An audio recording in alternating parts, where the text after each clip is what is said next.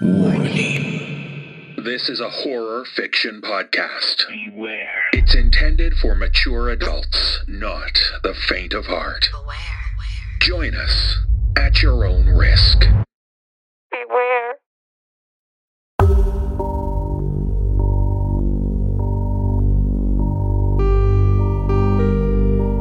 For the dark hours when you dare not close your eyes. Tales of horror to frighten and disturb. Join us as the sleepless hours tick past. Brace yourself for the No Sleep Podcast.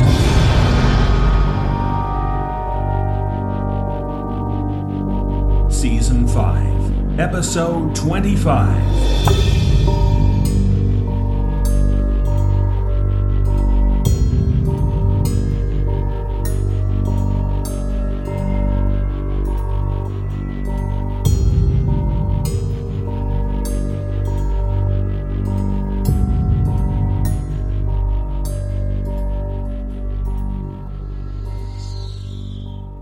Welcome to the No Sleep Podcast. I'm your host, David Cummings. Thanks for joining us for our Season 5 finale. Well, as we wrap up Season 5 and look ahead to Season 6, I want to thank all of you for making this our most successful season to date. It's quite fitting for the season to end at this date because it was exactly 1 year ago, on August 15th, when I left my full-time job to become a full-time podcaster. I couldn't have done it without the amazingly talented people who contribute to the show. The writers, narrators, producers, illustrators, our composer Brandon, and of course, you, the great listeners. It's been quite a journey, and one with no end in sight. Here's what's in store as we prepare for our Season 6 launch on September 6. For our Season Pass 5 members, we'll be releasing 2 bonus episodes for you on the next 2 Wednesdays to make the break between seasons a little more sleepless for you. On Wednesday, August 19, we'll be releasing a special old-time radio show version of the podcast with 2 scary scripts from the radio days of old. That bonus show will be a lot of fun. You won't want to miss it. And on Wednesday, August 26, we'll release the 3rd volume of our suddenly shocking series, Flash Fiction Stories to keep you on your toes. So make sure you check your feeds for those 2 great bonus episodes. And if you're not yet a Season Pass member, I don't want to see you getting a good night's rest while we're away. On the next 2 Sundays, August 23rd and 30th, I'll be releasing flashback episodes featuring some stories which first appeared during Season 4. All of the stories were featured on the Season Pass feed for Season 4, so there's a good chance most of you haven't heard these stories before. So there will be plenty of content to haunt your ears as we get ready for September 6. And finally, just a bit of housekeeping. If you're ready to pre-order your Season Pass 6, it'll be going on sale at noon Eastern Time on August 16th over at thenosleeppodcast.com. And everyone who pre-orders Season Pass 6 will be automatically entered to win one of 5 No Sleep Podcast t-shirts. Oh yeah, did I mention that? At long last, the No Sleep Podcast store is ready to open for business.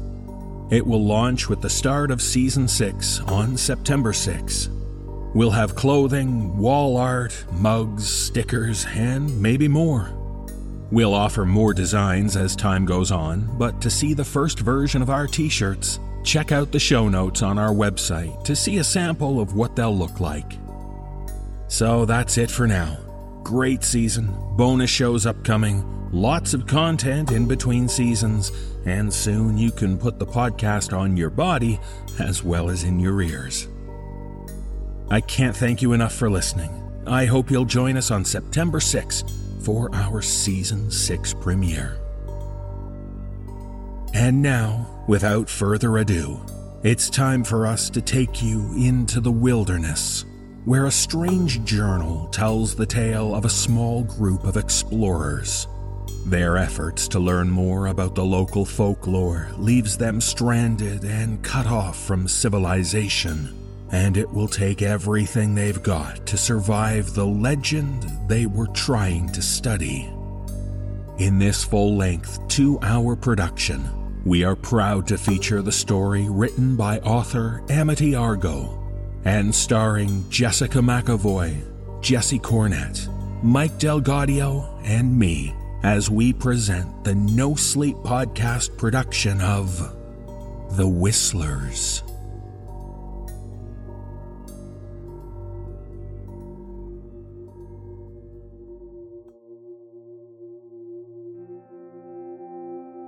I bought a camping backpack from an estate sale and found some loose pages inside. I went back to the house where the estate sale was held, and a young woman answered the door. She couldn't say who the backpack belonged to and had no interest in the papers. Her grandmother was the one who died. Apparently, she was a bit of a hoarder, so I don't know if I'll ever be able to track down the source. The handwriting is tiny and the pages are damaged, but I'll transcribe as faithfully as I can.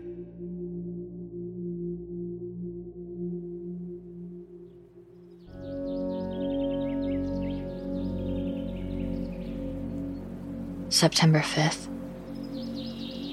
The man on the trail is dead and will need to be moved. It is a more difficult task than I would have guessed, and nearly impossible for a 5' 4" woman with no help and no gurney. I tried to drag him toward camp right after I found him this morning, but only succeeded in pivoting him and twisting his legs around each other horribly. Bodies look so wrong once they stop feeling pain. I never thought I would have so much experience with death, but I haven't cried over the loss of someone since the lighthouse. This man shit his pants before he died, and moving him made the smell worse. It will bring the animals in. Still no sign of Ira or Bill. September 6th.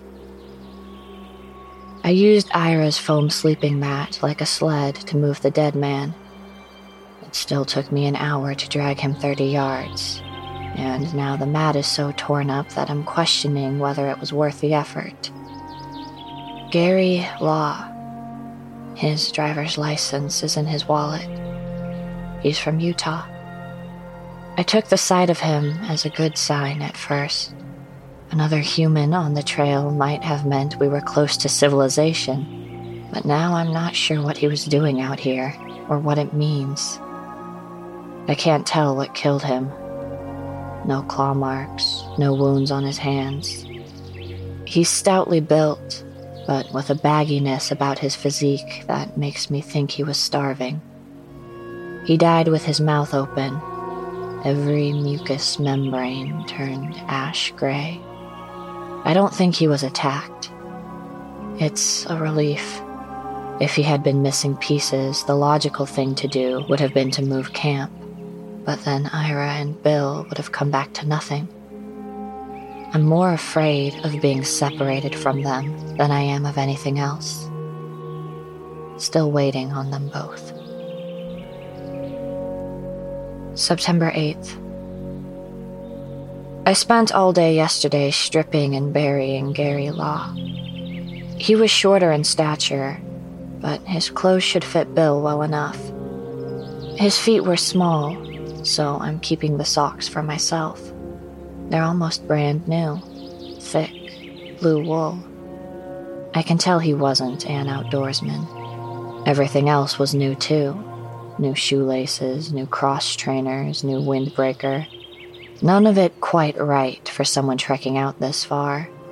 And the pants are from Banana Republic, pleated and with a neat sheen. These aren't pristine like everything else, and were hemmed by a tailor. I washed them in the creek, but they still smell like shit and death. Everything does, actually. To the point that I think the smell might be on me.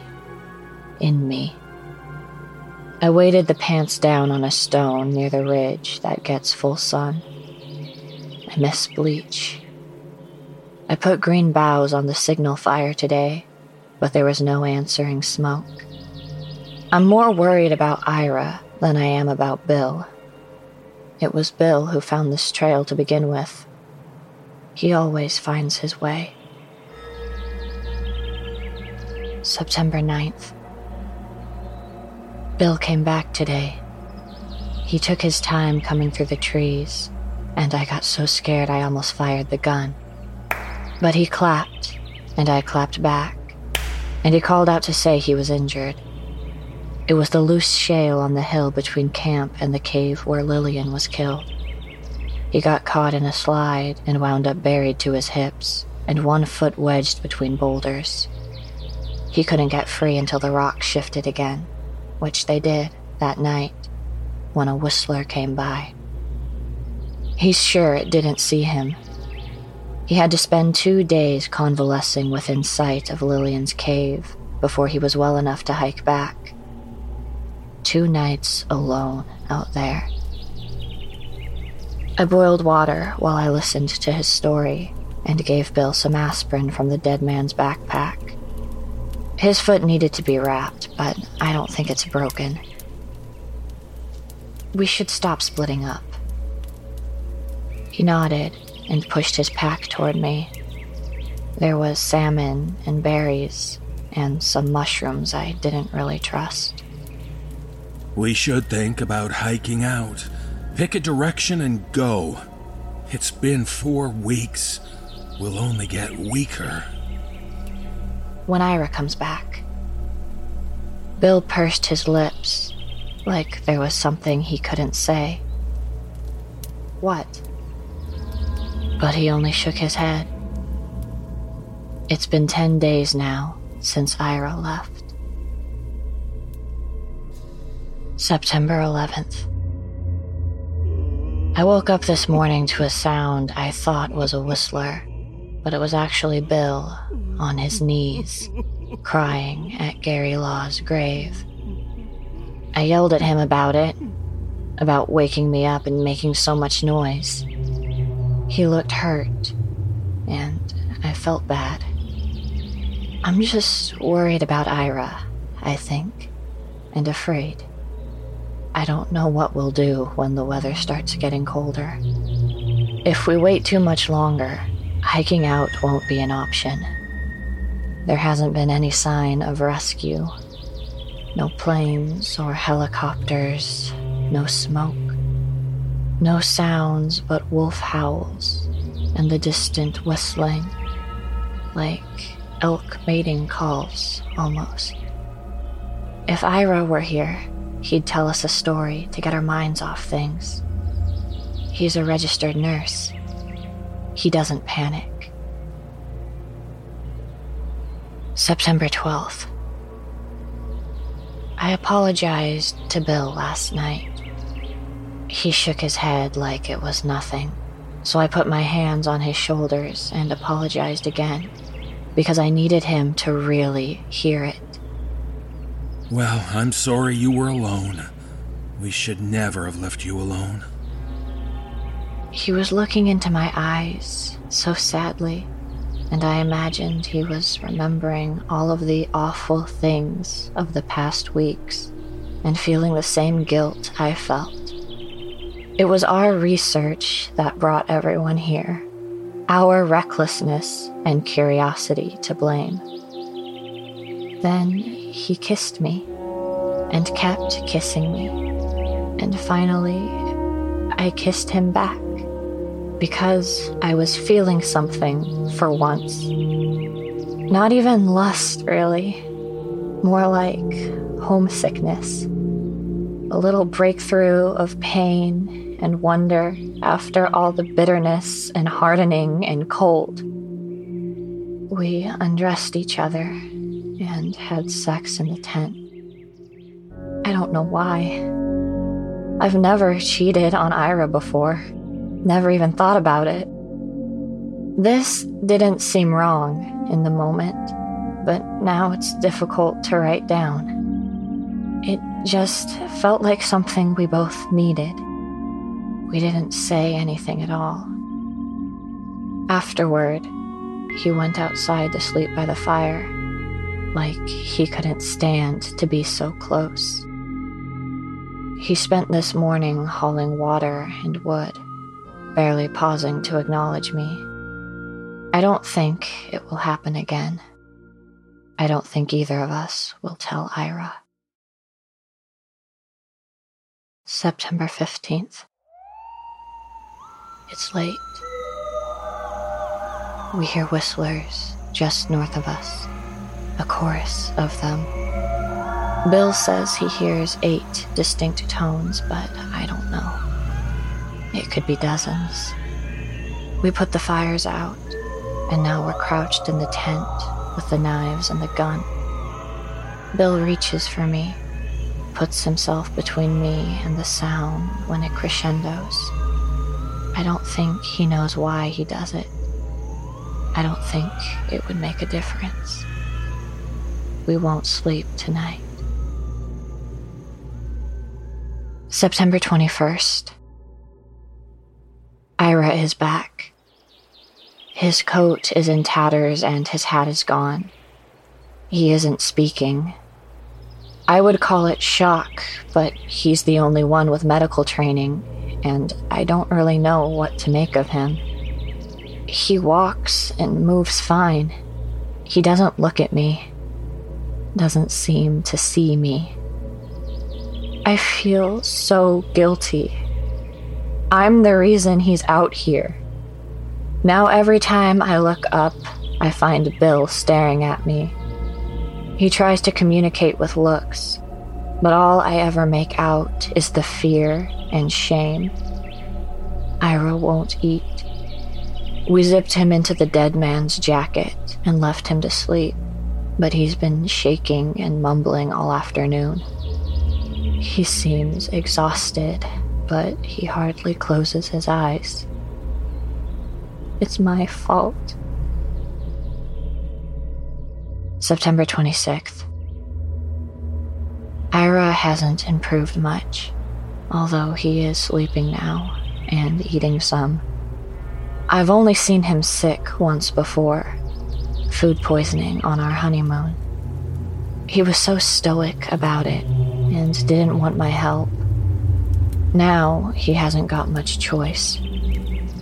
I walked about a mile north and shot a porcupine, and Bill is setting up an alder smoker so we can save the meat. He's getting serious about us hiking out, but I'm not sure how we'll manage it with Ira so sick. He made it back here, didn't he? He'll snap out of it. Maybe so. Neither of us has speculated about what Ira saw. All we know is he was on the south side of the mountain. Bill has proposed we go west as far as the river, then follow it south. If he's right about where he thinks we are, we'll hit Red Hill before it starts to snow. There's a lodge there, and a few permanent residents, or so the helicopter pilot said. If anyone is looking for us, they've certainly asked around in Red Hill. I'm glad we have meat now. I've been feeling weak. September 30th. Ira is recovering, and not a moment too soon. I woke this morning with his arms around me, and the look in his eyes said he knew where he was, who I was, and was bursting with something he wanted to say, but couldn't. I told him, "It's okay. Be patient with yourself." We had a cold snap last night that left frost on the ground. All 3 of us cuddled together to sleep, Ira between Bill and I, and at one point, Bill reached over to grab my shoulder. I think we're done with the awkwardness. I think we both know we were just scared. We don't have anywhere near enough food for the journey, but we're leaving tomorrow anyway. Bill has a cold. October 3rd. third day of walking. I wish I could talk to Lillian about what happened with Bill. She was young, ambitious, and so funny. Plus, she had a whole hoard of birth control pills. She and Jeff were dating. I forgot how many you take in emergencies and how soon after it has to be. But the pills are in her pack, and her pack is in the cave with the whistlers and whatever is left of her. She had the maps. She had everything that mattered. The cave is miles behind us now. We built a big cairn by the stream. At some point, we'll have to lead rangers out here, I'm sure. They'll want to collect Lillian and Jeff and the helicopter pilot. I can't remember his name. I hope one of us makes it out, so his family can hear that it wasn't his fault. He had 3 daughters and was expecting a 4th. I can't imagine what his wife is doing now. If anyone finds this, it was an electrical malfunction. He got us to the ground safe and sound.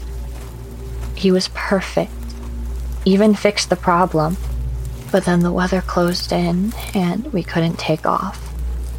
Lillian knew the way, so we hiked to the lighthouse. And then the whistlers came. October 10th. It has rained for 2 days. The dead man's jacket is nowhere near warm enough for Ira, and too big, but we don't have anything else.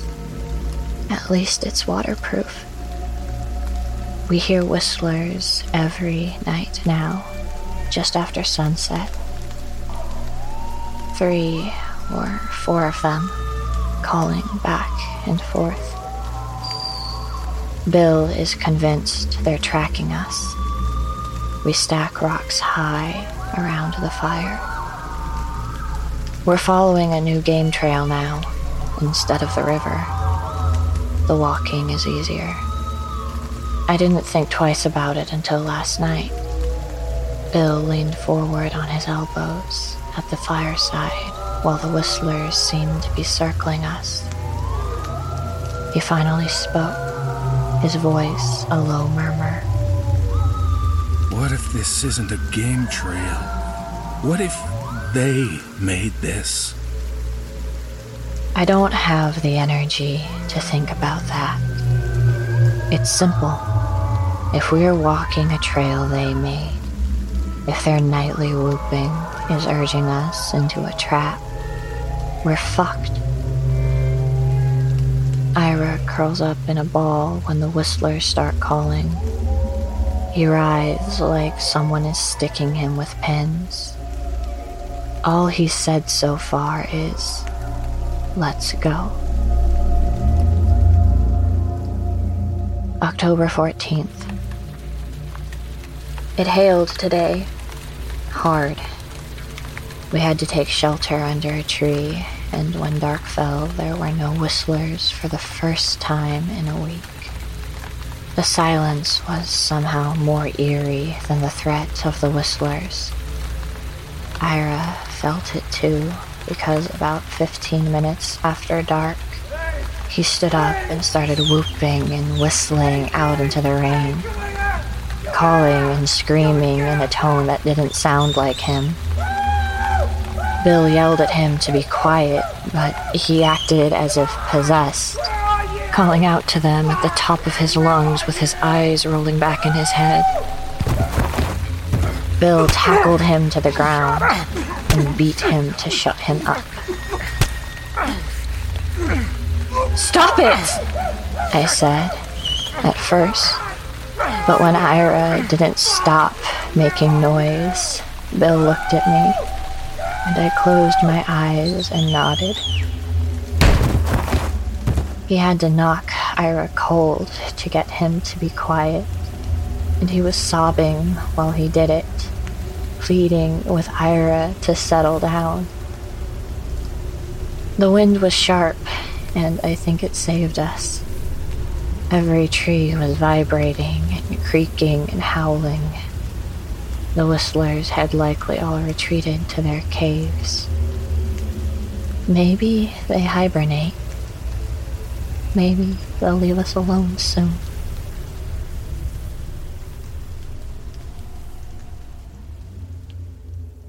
October 17th. Ira was his old self this morning, as completely as if we had gone backward in time. He was up before either of us, heating water. He said he took so long to recon the south side of the mountain because the whistlers caught him in a trap. There was a hole, clearly dug with tools. He was shaking while he spoke. They only came at night, and I didn't get a good look at them. I could hear them and see silhouettes, but nothing definite. It was too dark. I don't know what they wanted with me. I got out. I climbed out, and I ran. We're well away from there now, finally reaching the end of the ridges and the start of a valley where everything is very green. I hope the change in biome means a decrease in the whistler population. Part of me wants to take steps to document as much, if it's true, but all of our field notes were lost with Lillian's gear, plus the night vision goggles and the cameras. My biggest fear is that we'll all be killed, and our disappearance will inspire some other young researchers to come up here to solve the mystery for themselves. We'll become just another line in the sick folklore that draws people to this cursed place.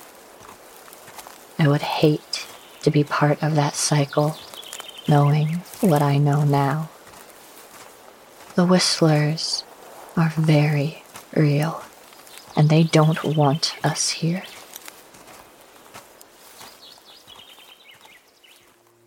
November 1st. I dreamed last night that I was pregnant with Gary Law's baby. Nothing else happened in the dream. I was hiking endlessly with Ira and Bill, and all three of us knew that I had been with the dead man, and it bothered us, but we wouldn't talk about it. I woke up with my period, thank God. I've never been so happy doing laundry. We've made camp by a small lake in the low point of the valley. It's uphill from here to a distant saddle Ira thinks he remembers seeing from the air. It's only about 2 miles away.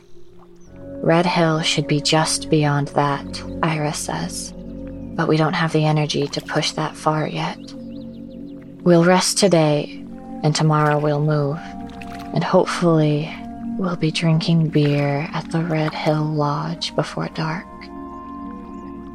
Ira is the best shot, so he took the gun to look for rock ptarmigan. We lit 2 fires and agreed he's not to go beyond shouting distance, but I still worry. The whistlers don't seem willing to attack when we're in a group. Lillian and Jeff were both alone when they were killed. Besides, I'm not convinced Ira is fully recovered yet. He says nonsensical things in his sleep, cries out and scratches. That's new. Bill and I went fishing after the laundry was done. It was stupid doing it in that order. All we caught were minnows, and even that took hours. He was staring at me while we sat. The cold was seeping into my bones, making me irritable. I haven't been warm in weeks. What? He's not himself. You know it. He meant Ira. He's better than he was. He's okay. We'll find him a doctor in Red Hill. What if Red Hill isn't on the other side of that saddle? What if we get up there and we're facing another week's worth of empty forest? What then? I realized my eyes were closed.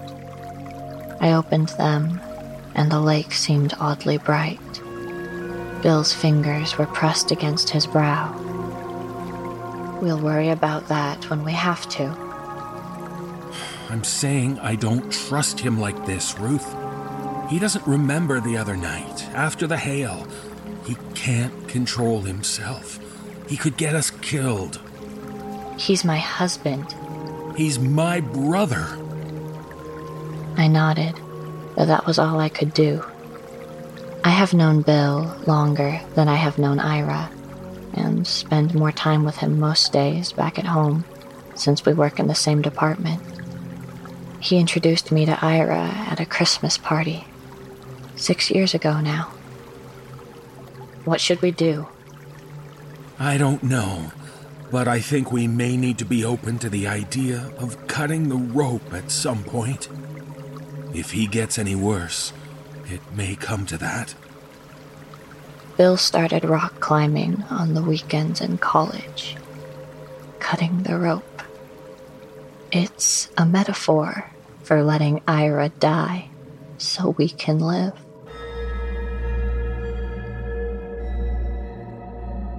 November 2nd.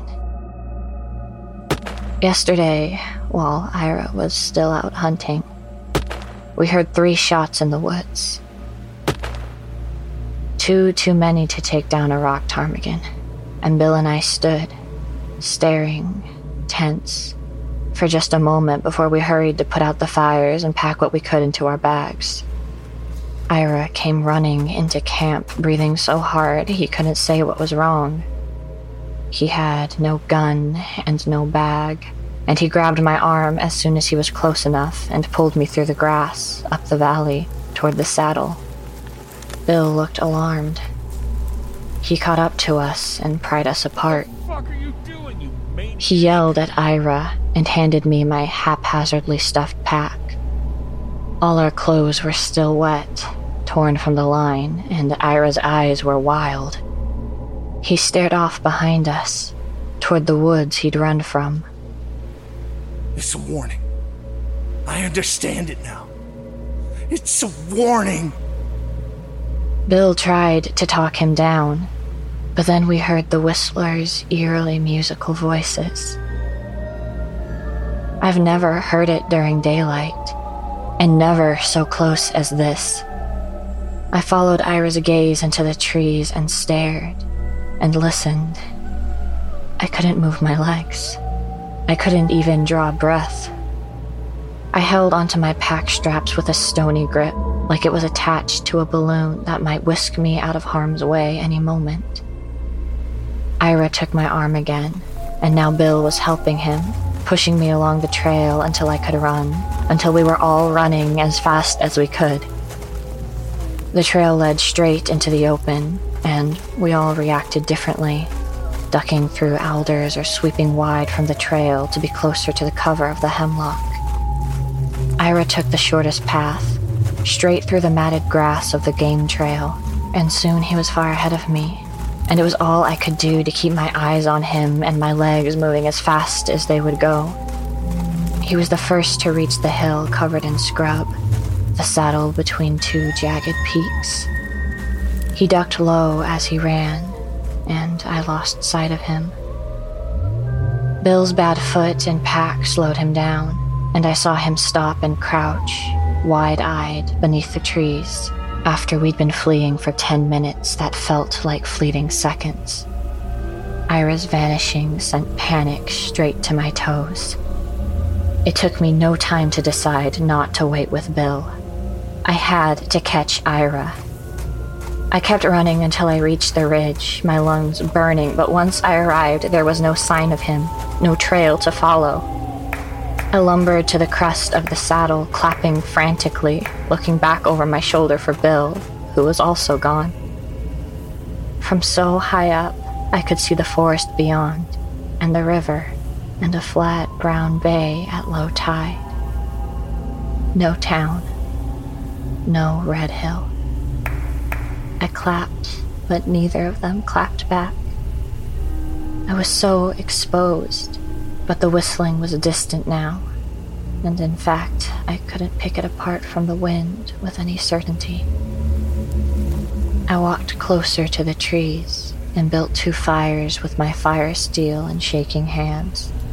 The second in the open of the hilltop, big and smoky. The hemlock makes for thick cover. There was plenty of dry tinder. We left the tent behind and the sleeping pads. Bill had the stove and the cooking pots. Ira had the gun. I have the hatchet, the fire steel, the wet laundry. I made a lean-to with a small roof of boughs and sat through the evening with my back tense against a thick tree and waited and slept fitfully. I did the same today and kept the fires alive, and now it's getting dark. I should walk back down into the valley to collect the tent, but the sound of the daytime whistle is stuck in me like a splinter. I can't face the creature that made that sound, even after years of looking for it. I never believed the stories. Not really. We came here to research the folklore, to listen to elderly trappers and hunters tell outlandish stories they grew up with, to record them for posterity. We should never have come here. No sign of Ira or Bill.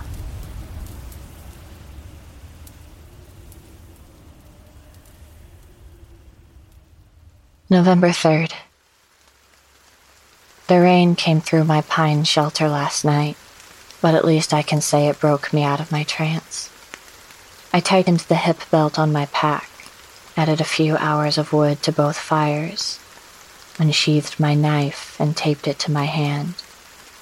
Bill told me to do this a long time ago, if I knew I might have to run and fight at the same time. I'm walking back north, toward the place where I saw him fall, toward the place where the whistlers surprised us.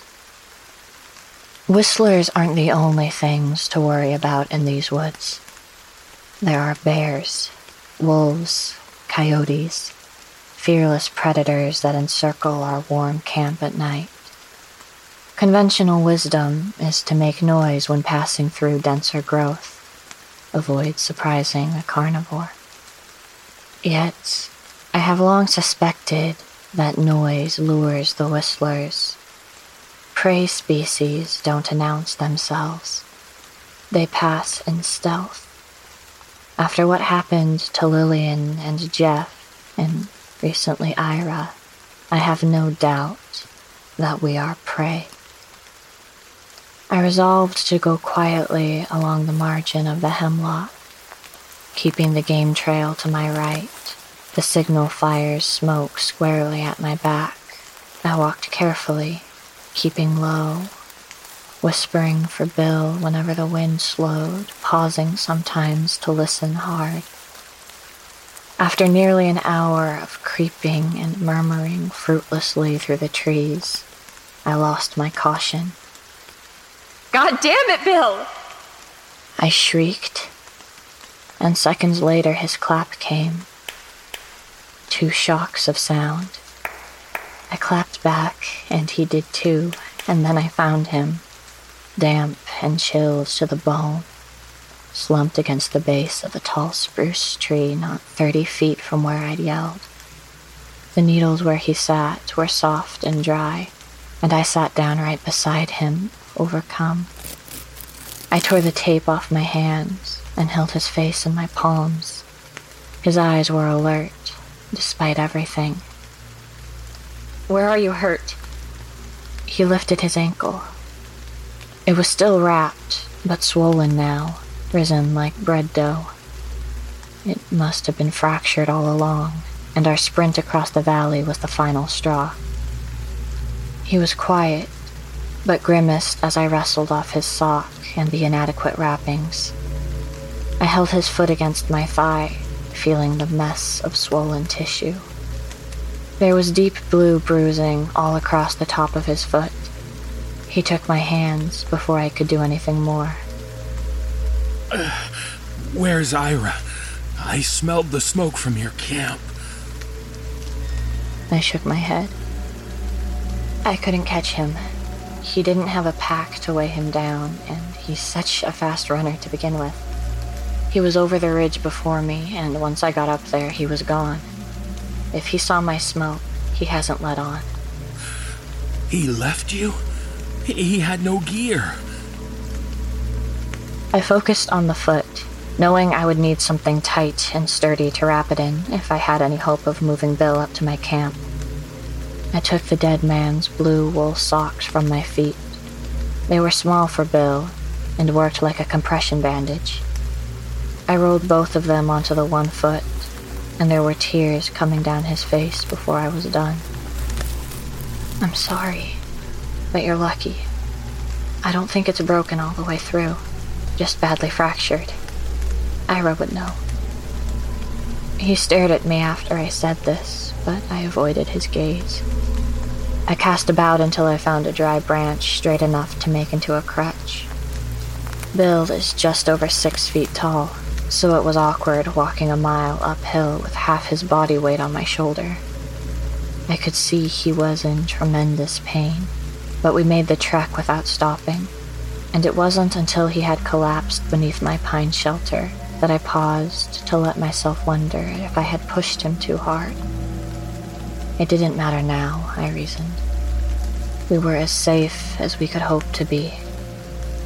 I fed him the last of the dead man's aspirin and elevated his foot. There is nothing else. No food, and nothing to catch food with. I'll worry about that tomorrow. Tonight, it's all I can do to keep the roof intact and the fires burning.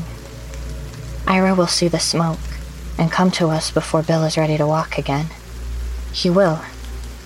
He has to.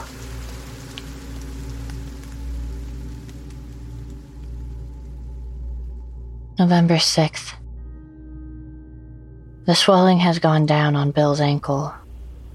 I killed a bird, a grouse, by throwing rocks.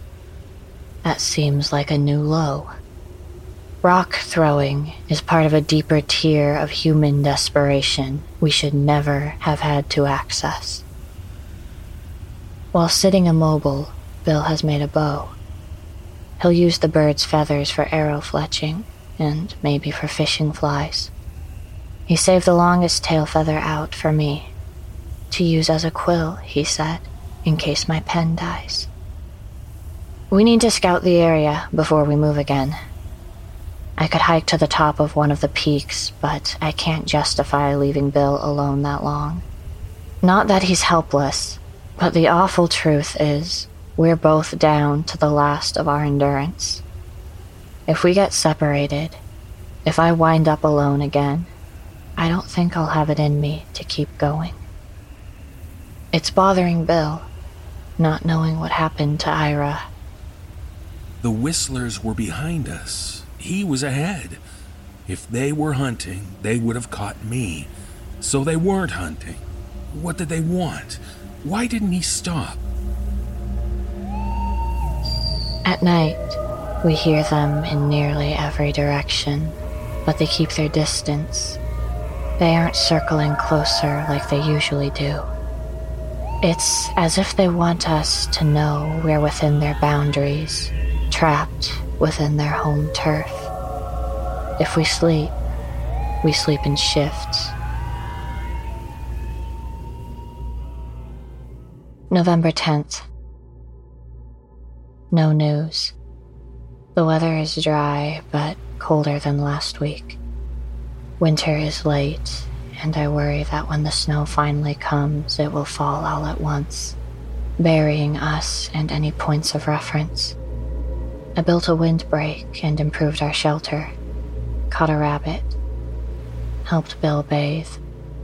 I keep catching him putting weight on his foot, rushing things. No sign of Ira, and not much sleep. November 12th. It snowed overnight, at last. Just as I predicted, it came in a big rush. A great dumping of powder, and then a sunny morning. The signal fire on the hill was smothered, but Bill wouldn't let me go out and relight it. Ira would have seen it by now. Save the dry wood. He made a second crutch and uses both to humor me, but he says he can't be idle anymore. It seems such a risk to move on in this weather, with you hurt. If we stay here, we'll die. He's talking about building a sled once the snow is thick enough. I can't listen. I'll take the bow to the top of the hill, scout our path, look for game. November 13th. Nothing much to see from the high ridge yesterday. No snow has fallen yet around the bay, and it occurred to me that we might just follow the coastline south. We could set a new fire every day on the beach, leave it smoking. Maybe a plane will pass. Maybe Ira will see us from wherever he's hiding. Maybe the whistlers don't swim. Bill says we'll leave tomorrow. What about Ira? He shrugged, looking exhausted. Don't know which way he went. Don't know where to look. Don't know how he is. If we leave, we will never see him again. I started to cry, and Bill walked away to the shelter and curled up like he was going to sleep. He turned his back to me. I looked out across the saddle and the valley and tried to keep my tears quiet. It was just dusk. No distant fires. No smoke. If he's nearby, he is cold. He is dying, and I'm helpless. It's full dark now, and for the first time in weeks, the whistlers haven't made a sound.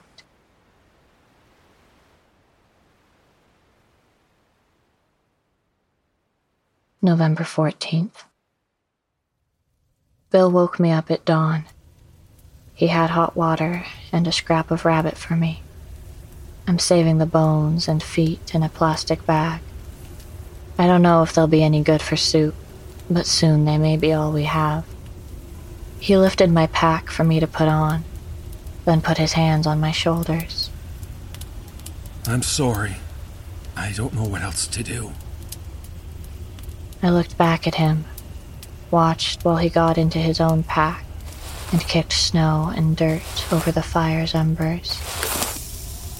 I thought of leaving a note for Ira to follow, or some kind of sign, but the snow is falling again in pellets. Every trace of us will be obliterated soon. November 18th. The hiking has been easier since we got below the snow line, but the weather is following us. The coast is icing over. We're making good time, and I think we're both relieved to be off the game trail. Aside from mud and rough gravel, the terrain is much easier here along the beaches than it was up in the trees. It's been 5 nights now since we heard the whistlers. Maybe they don't like the cold, or maybe we've finally left their natural range. Even the smallest hope is agony. We had some luck with fishing yesterday. An enormous trout was stuck in a low pond after the tide went out. Probably sick, probably already dying. We spent the whole day gorging on it and cutting strips to smoke. I found Ira's gold watch in my pack. I gave it to him for our 2nd anniversary. He had a habit of taking it off whenever he worked with his hands, and must have stashed it in my bag to keep it safe. I asked Bill if he wanted to wear it, but he said no. There's no point at looking at the time, I guess. I buried it near the fire, built a cairn over top, said some words, like a funeral. Bill didn't say anything. I had to. I had to do something in order to keep moving. I don't feel certain Ira is dead, but I can't fathom what it means if he's out there and we're leaving him behind. The most horrible thought is that he is the reason the Whistlers are gone. Maybe he's leading them on a chase away from us, or maybe they were hunting and they caught him, and their hunger is satisfied for now. Don't think like that. But I know Ira is in his thoughts too. Bill is a folklorist, like me, but that's not what drew him here. He wanted to see the Whistlers with his own eyes, like Lillian did. He wanted to document them, their habits, describe them as a species for science. Everything that's happened so far fits the stories. Don't, Ruth. But I don't stop, because he knows the stories even better than I do. He knows we're just like all the other characters now. Hunted, doomed. They pick groups apart. They separate people. They take their prey one at a time. You don't believe the stories. You never believed them. I opened my mouth, but the words were delayed. I believe we'll never see Ira again. We sleep a little bit apart, despite the bitter cold. He's always up before I wake. Bill says he recognizes this coastline, and there's a pinnacle to the east he calls Fan Fun Point. I'd say we're 8 days north of Red Hill, if we stick to the coast. I'm not getting my hopes up.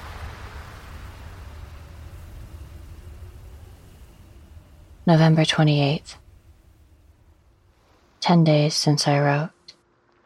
It all blends together. This bit of shoreline looks just the same as what we saw days ago. The water just as flat and gray. If it weren't for Bill and the compass, I would assume we're skirting a large lake, not an inlet of the Pacific Ocean. I would assume we were going in circles. We do have Fan Fun Point to navigate by, and the stars. The weather has cleared. Winter is hesitating again. I worry I'll never see leaves on trees again, or flowers opening up in a field of grass. I worked all the time. Ira and I didn't take a vacation last summer. I squandered so much. Some days, Bill and I don't speak a word to each other. We stop walking. He assembles the shelter. I build the fire. He unpacks the food. I hang our damp clothes. We eat. We sleep. And in the morning, we walk. December 1st. I saw Red Hill first. Our strip of shoreline was getting rocky, so we went up into a stand of cedar and found a steep bear trail. We haven't heard whistlers in weeks, so we beat pots and shouted every step, and something about us using our voices made us giddy. Bill started singing a camp song I'd never heard, something from when he was a child, I guess, full of rhymed bodily functions. He laughed while he sang it, laughed until tears rolled down his cheeks. He had to stop to catch his breath, and I walked a short ways onward because it seemed he needed a moment alone. It seemed he was finally realizing what I realized when we left our camp near the saddle, that we had abandoned Ira to an unknown fate, that he might have died a preventable death because we were too scared and broken to search for him. I walked toward a break in the trees, with Bill hyperventilating at my back, and saw a straight line far away, in a clearing where lighter green grass vibrated against dark evergreen. We were on a bit of a ridge, and could look down into the distant orderliness of a minuscule town, just a lump of weedy brush and granite rising out of marshy lowlands. Now I was crying. There was a water tower, a long split-rail fence. Distantly, some low buildings and power lines were visible against a curtain of trees.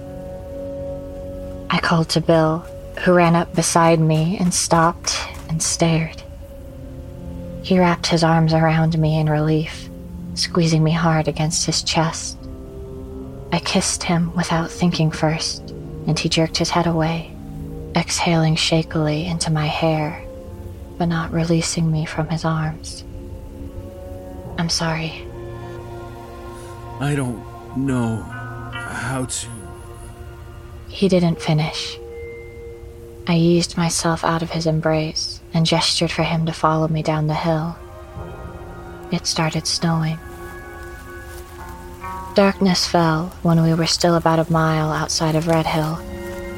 The terrain was difficult, thorny and muddy.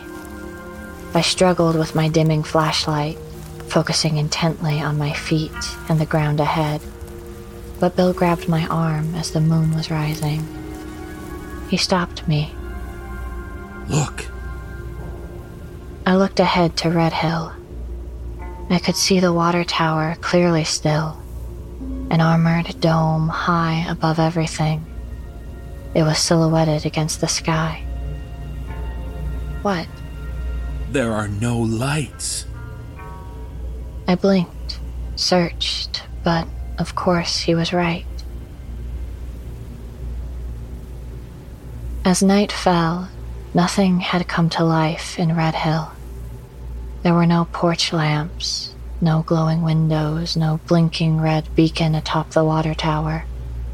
The place looked abandoned, as still and dark as death. We can't stop here in the open. Can you make it without your light on? My flashlight was nearly dead, and the moon was rising anyway. I switched it off, and we continued, not struggling as urgently as before. I was aware of the sound my boots made in the soggy ground. Bill's voice dropped to a whisper, was thick with caution. We'll knock on the first door we come to. We'll lead with the fact that our chopper went down. What do you think is wrong? What are you afraid of? I was terrified, but I wasn't sure why. I don't know. The moon was directly overhead by the time we reached the split-rail fence we'd seen from the ridge. Caution and fatigue had made that final stretch of our journey seem endless. There were sounds in the woods nearby. Not whistlers, maybe wolves, but I was more concerned about people. Lillian had warned us about the residents this far out, in these isolated stretches of forest. The lighthouse keeper had held a rifle to her forehead once when she surprised him after a few weeks away. We passed through the split-rail fence and walked across a flat expanse of dirt stuck with poles. Tetherball poles. It was a schoolyard. There were no children to be seen, no people, no signs of life. I turned my light back on, and Bill did the same. He had a headlamp, brighter and wider than my little incandescent torch, and walked ahead of me through the yard, up toward a chain swing set, and a few low buildings that looked like houses. The street between them was hard dirt, scattered with rough quartz gravel that glittered in the light. He was bold. He walked up the low porch of the first house we leveled with, and rapped sharply on the front door. Anyone home? Our helicopter went down. We need help. All was silent. I looked around while he stared at the door, hoping the noise might draw movement elsewhere in Red Hill. No luck. We went house to house, knocking and calling at 8 buildings on that lonely street. We ended at the lodge, a sort of multi-purpose building that contained rooms for rent, a post office, and a meeting hall. It was deserted like the rest. My flashlight flickered and died while we stood on the front porch. Bill tested the handle and found the lodge unlocked. Can't see how anyone would object. He tipped his headlamp beam downward and looked at my face. We were both shivering. The pilot said people lived here year-round. He must have been mistaken. Inside, Bill felt along the lodge's wall for a light switch, but there was no power. I found a full kerosene lamp on a bookshelf and a book of matches in an ashtray on a table in the lodge's dining area. I lit the lamp and breathed a little easier. Bill walked around the lodge's rooms with his headlamp, getting his bearings, and I sat at the table with the lamp, holding my head and trying to feel grateful for this shelter. He came back, wiping his hands on his pants. The breaker didn't do anything. There's a generator back in the utility room. Looks like it's got a little fuel left, but I'll wait until morning to try it. When I didn't respond, he came to sit across from me at the table. Abandoned or not, we're gonna have to winter here. I nodded. We'll get our hands on a radio, as much food and fuel as we can find.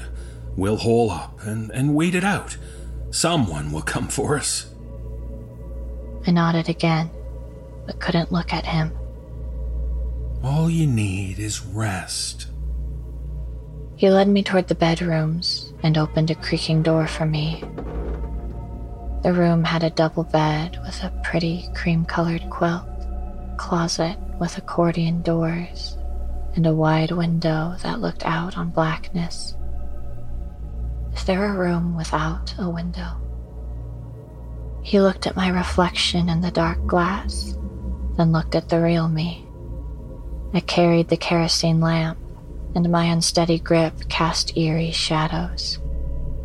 Course. He ushered me into the room directly across the hall.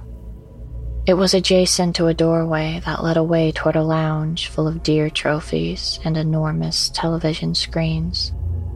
It had skylights, and the moon was showing through. The bedroom was nearly identical to the first, except the bedspread was blue patchwork, and the window was replaced with a hanging tapestry of sweet pea blossoms.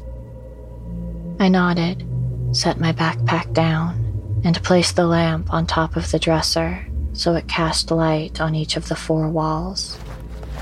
I unzipped my jacket, but Bill stayed in the doorway. I could take the room across the way. Don't be silly. He gave me a serious look, but put his pack down beside mine and came to get in bed with me. I suppose it's too cold to sleep apart. He took off his boots and settled rigidly under the covers. Why is it different from sharing a tent? It just is. I thought I would fall away into the deepest sleep of my life, but the wind picked up and the lodge creaked and shuddered around us, and I thought every other sound was a footstep or a human whimper. At one point, I woke Bill up, dead certain I'd heard a baby crying. He stroked my hair and listened for a full minute, then pressed me against the mattress by my shoulder before lying back down himself. Back to sleep. But I didn't sleep. Instead, I took the kerosene lamp to the chair in the corner and wrote down this strange day. Bill is motionless in sleep, one arm slung beside him in the place I left. It is different, just the 2 of us sharing a domestic space. What will become of us during months of isolation? What will we look like to whoever finds us? I hear it again now, a wailing that is certainly not the wind. The doors are locked, but that's hardly any consolation. If the whistlers are real, what else could be living in this place? A banshee? Wendigo? Or something even stranger? Bill sleeps through the sound. He won't believe me in the morning.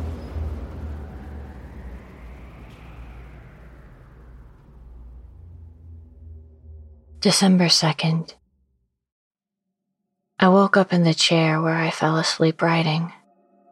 The lamp's wick was low and had burned down far too much of the kerosene before snuffing itself out.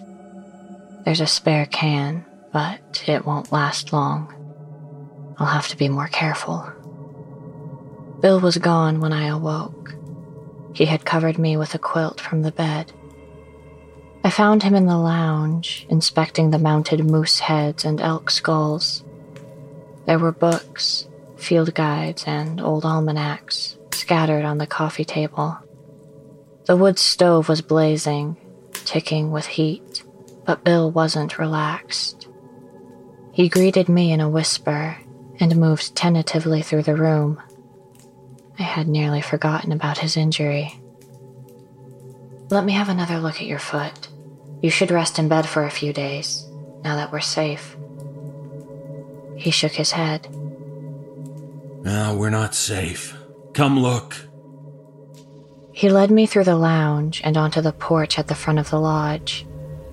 There is no snow or ice on the ground, but the road is muddy, the ground soft enough to hold indentations. From the porch steps, we saw the street and its quartz gravel, the small ruts we made walking from house to house in the dark last night. But now our steps are not the only marks in the road. There are other prints too, evidence of pacing steps and sliding gashes where the gravel has been scraped completely away. It could be the tracks of dozens of pairs of feet, or just a few, going around and around the lodge while we slept. The footprints form an unbroken circle around us, evidence of the stalking, pacing night watch of the whistlers. They have retreated now, apparently, but how far? In the moment, I could scarcely breathe. I staggered back against the lodge's front door, my body crumpling down and heaving. In the stories, the whistlers don't leave tracks. Bill shrugged and kept a stoic face. "They look human to me, like a grown man dragging his feet." His voice was low, tired. "What's wrong with you?" He shook his head. "Oh, it doesn't matter. Doesn't matter if this is a game the whistlers are playing, or if the people of Red Hill reappeared last night to make these marks, to mess with us. Doesn't matter if it's aliens or mole people or fucking Lillian and Jeff back from the dead. We can't stay here now." He opened the front door and nodded me back inside. "We'll gather what we can and keep going south until we find another town. There's a closet with some gear, a good tent, tarps, lanterns, and a stove. You start getting things together, and I'll see if I can find a vehicle that runs." I stopped in the doorway. I was breathing so hard I could taste blood. "No, we can't split up. We're no safer during the day than we are at night. We can't make that mistake a second time." He paused. "Fine. I'll take what we need from the closet.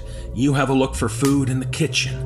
Then we'll pack up and scout out a vehicle together. Agreed?" I nodded, but was not completely reconciled with Bill's plan. How long can we run before hunger stops us, or the cold, or the harsh unknowns of the landscape.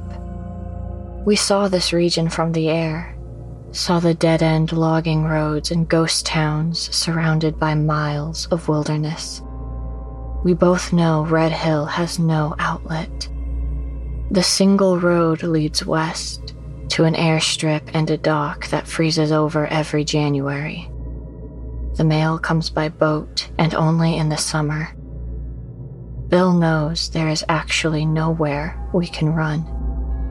Maybe the Whistlers know it too. One task at a time. Food. I walked into the dining area, back beyond a buffet table waiting for chafing dishes, into the kitchen. It is thoroughly modern, with wood veneer cabinets and a walk-in freezer with a gleaming door. Someone put a lot of care into this kitchen. Perhaps they photographed it for brochures. Bear tours have become popular among the wealthy and well-armed. The cupboards are nearly bare, as one would expect them to be at the close of the season. There is a bin with a few cups of stale flour inside, a bottle of rancid oil, a gallon-sized can of fruit cocktail, a box of crumpled tea bags, a canister of powdered milk, a stuck-together brick of sugar cubes.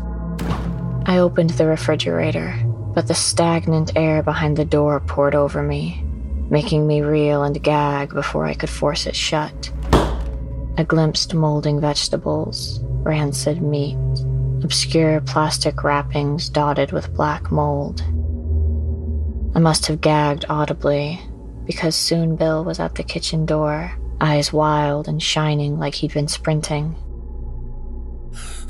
What's wrong? The fridge is full of spoiled food.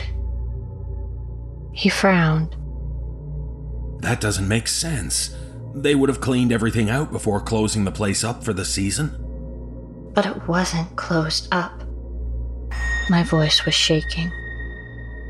The front door was unlocked. The tables and chairs are still out.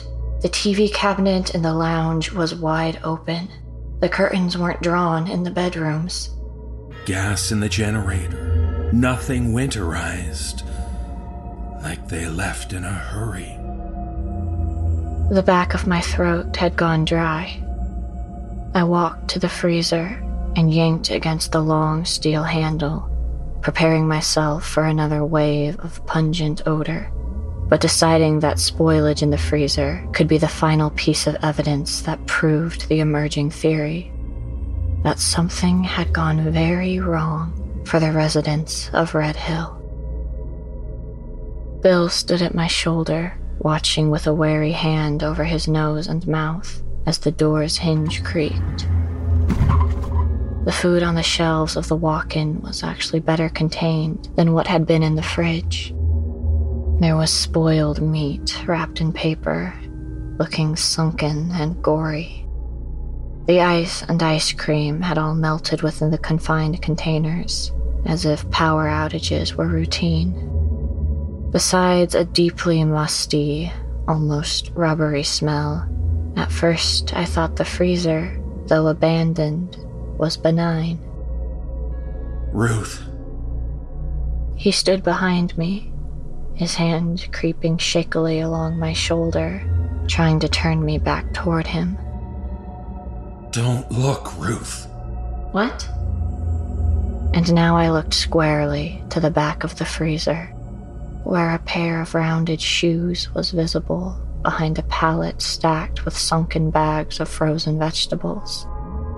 The steel floor beneath the pallet was shiny with dried fluids that had leaked from the bags, maybe days ago, maybe weeks. Don't.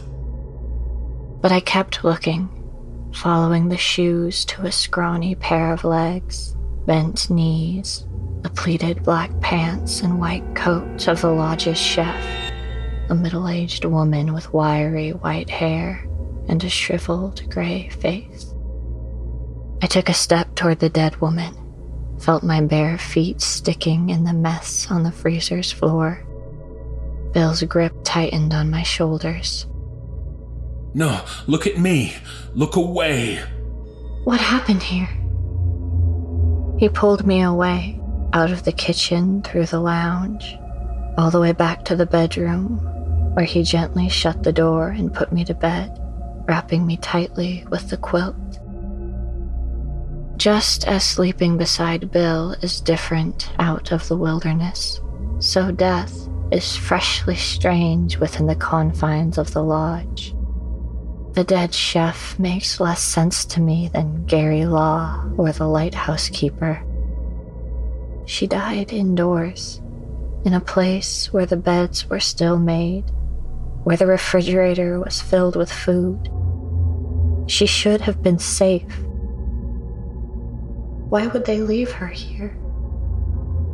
He knelt at my feet with a bottle of water and a washcloth, scrubbing the freezer's sickness off of them.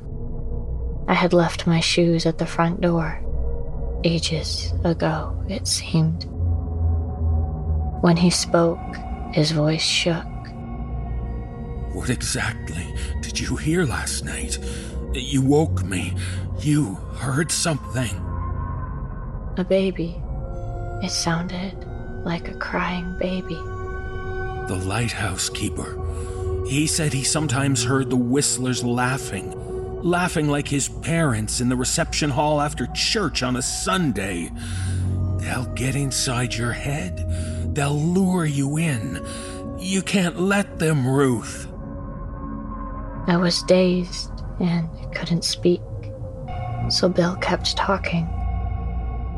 I imagine they were already here in Red Hill before we arrived. Spooked the residents. The power must have failed already before she went in there. There was a parka on the hook outside. She didn't take it. Must have been a panic. She went in there to keep herself safe. Maybe people started leaving and she couldn't get out. Oh, it was all an accident. He rubbed my leg reassuringly. They didn't realize she was trapped. There's a bell, an emergency alarm. Her fingers, Bill.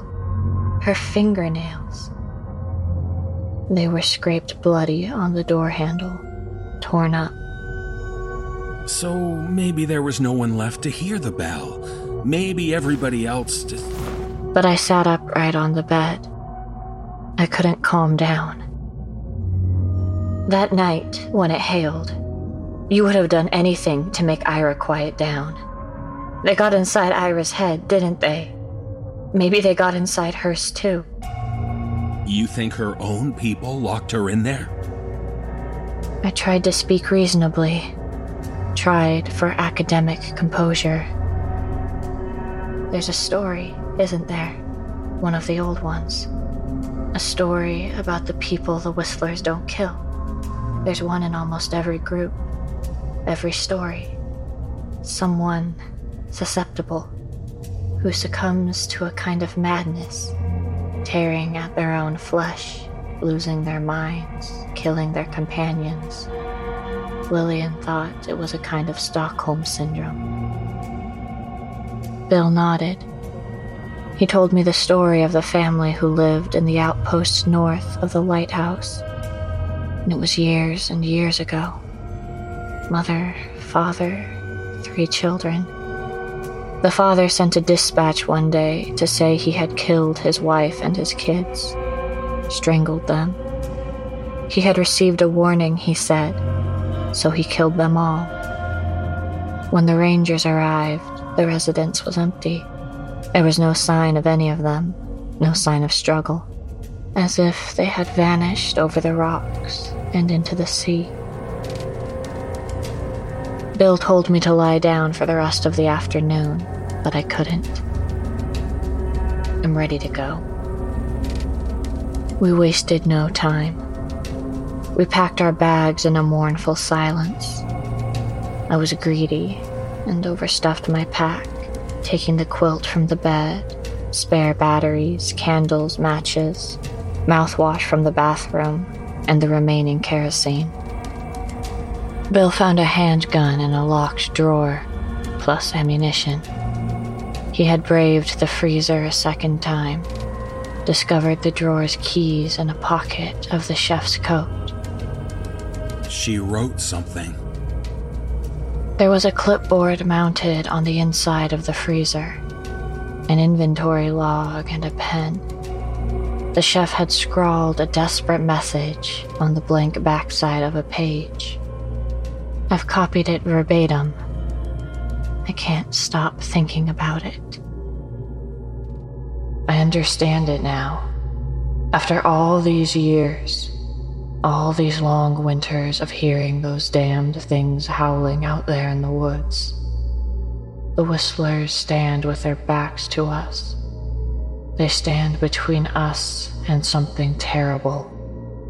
They've been protecting us all these years, keeping it at bay, whatever it is. They were warning us all this time. And now it's too late. Too late by far. It's come to Red Hill at last. You were right. Bill shook his head once he was finished reading. He crumpled the page and left it on a table. Stockholm Syndrome. I was wrapping the handle of a fireplace andiron with duct tape, but slowed and looked at Bill now, considering the chef's words. They caught Ira in a trap. Yes. They didn't kill him, didn't hurt him. He was well enough to find his way back to us. He escaped them. But I don't want to hear it, Ruth. I nodded and practiced swinging the andiron against fire logs. Even now, all we have to go on are other people's words. We came all this way to conduct our own research, and the only thing we've learned is fear. We hear the whistlers, but have not seen them. We fear the unseen, but what if that's a failure of imagination? Perhaps there's something else to be afraid of. Some reason the stories are so few and scattered. Some reason there are so rarely any survivors. Some reason Bill and I have made it this far. Some unknown. We wrote a note that we left on a side table near the front door. Our names and the date, contact numbers for our families back home. An apology that we didn't do more for the woman in the freezer. We couldn't spare the time and energy it would take to bury her. I put the kitchen parka on over my jacket and pants. Bill layered his clothes under Gary Law's. We took gentle steps away from the lodge, across the barrier line of Whistler tracks, listening hard. In the light of day, it was clearer that Red Hill had been evacuated in a rush. There were split logs stockpiled beside every structure, potted plants drying out on porches, a garage door left open, its contents in disarray. Not many vehicles. We walked to the far side of Red Hill, out toward the skinny dirt road that led out of town. So this road must lead somewhere. They got in their cars and took this road out of town. Bill didn't seem encouraged. To a dock, to an airstrip, maybe. I'm sure a town this size has emergency evac procedures. We could follow this road and end up at a dead end. Still, it's better than not knowing. It's better than planting our feet here and waiting to starve, or worse. He tugged on his coat and squinted against the bright white sky. We looked into the houses along the main street. Most front doors were left unlocked. One had keys stuck in the knob, dangling. We found a loaded revolver stashed under a mattress and a dog trapped inside a bare kitchen pantry. It was a mutt, shaggy, pissed off. We opened the door and it shot away into the woods. Didn't look back. Even that brief scouting wore me out. Bill kept looking over his shoulder, tightening his grip on the gun and staring around at every sound. My shoulders were aching under the pull of my packed straps. At last we found 2 worthy vehicles, each with slightly less than half a tank of gas. One a smallish van, and the other a Jeep with studded tires and the keys sitting on the dash. Bill leaned his hands on the Jeep as if it meant we were saved, but I stood apart, unable to shake a sick feeling and the conundrum of the chef's final words. What if we don't leave? What?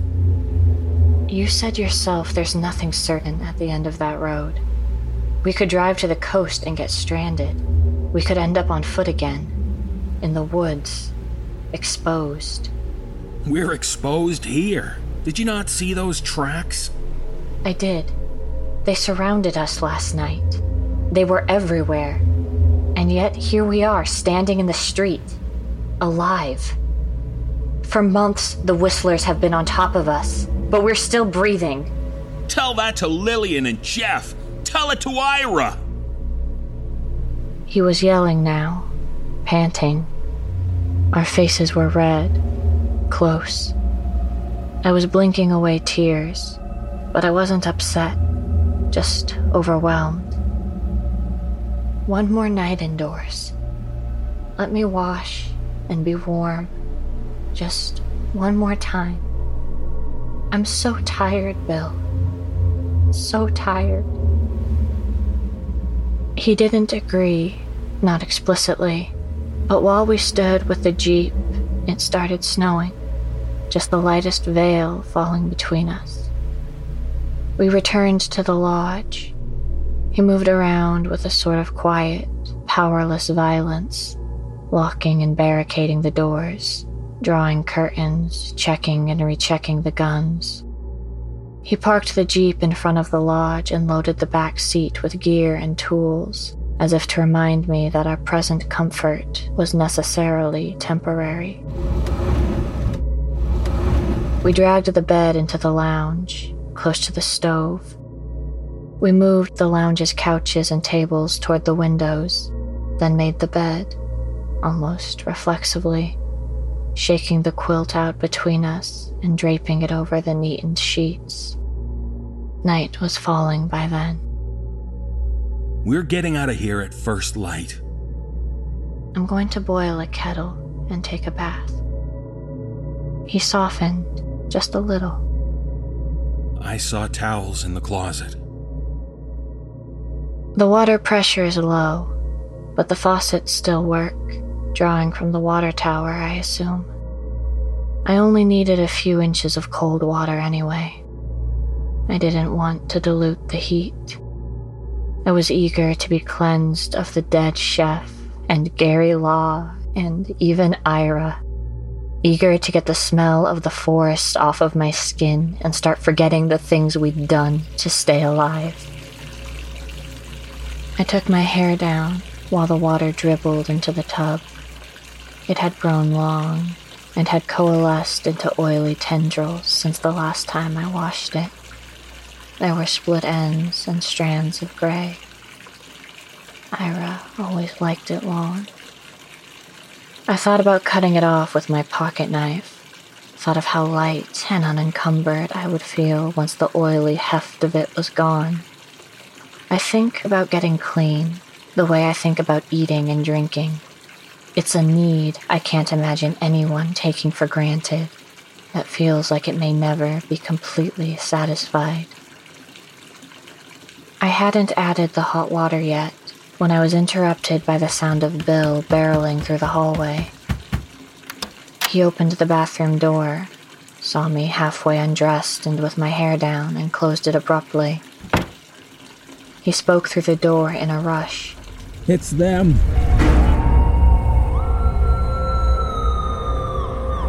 We're away from the windows, in the front hallway, listening to them. The howl, high-pitched, nasally, throaty. It's so hard to define. The terror is not just something I remember and have learned to feel, but innate.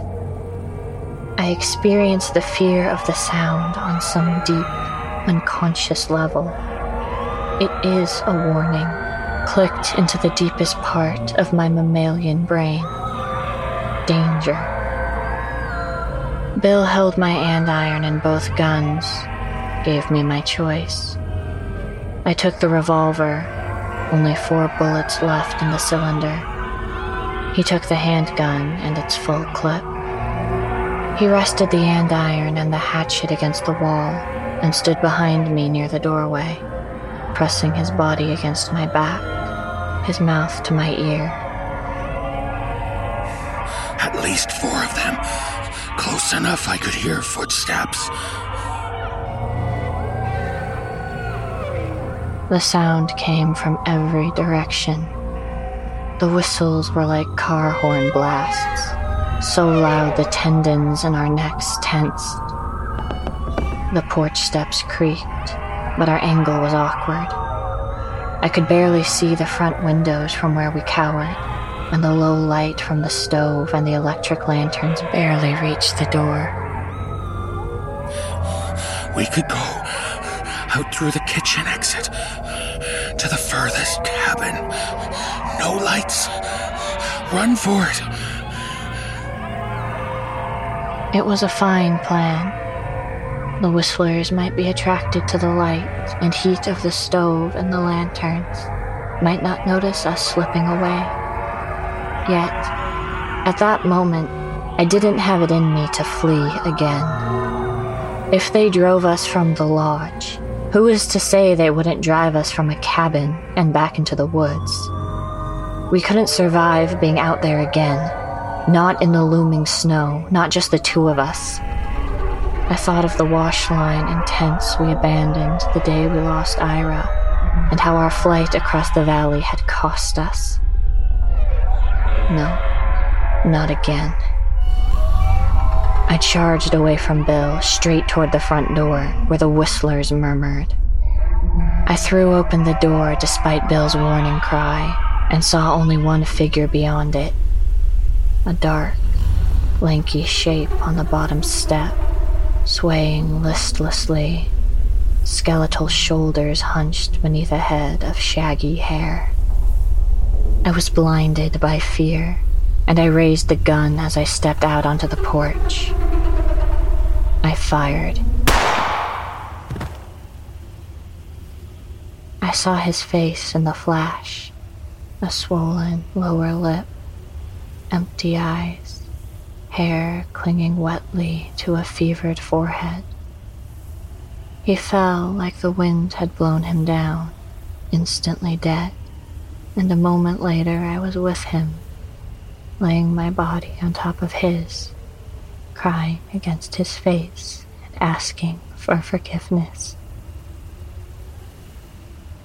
I couldn't hear anything, but Bill told me later that there were no whistles, no sign of them, just Ira, just his blood and footprints on the walkway and the steps. Bill carried us inside. First me, then his brother. He lay Ira on the floor, and I lay down with him, pressing my face to his stone-quiet chest, while its warmth ebbed away, asking him weeks' worth of questions, whose answers we can never know now.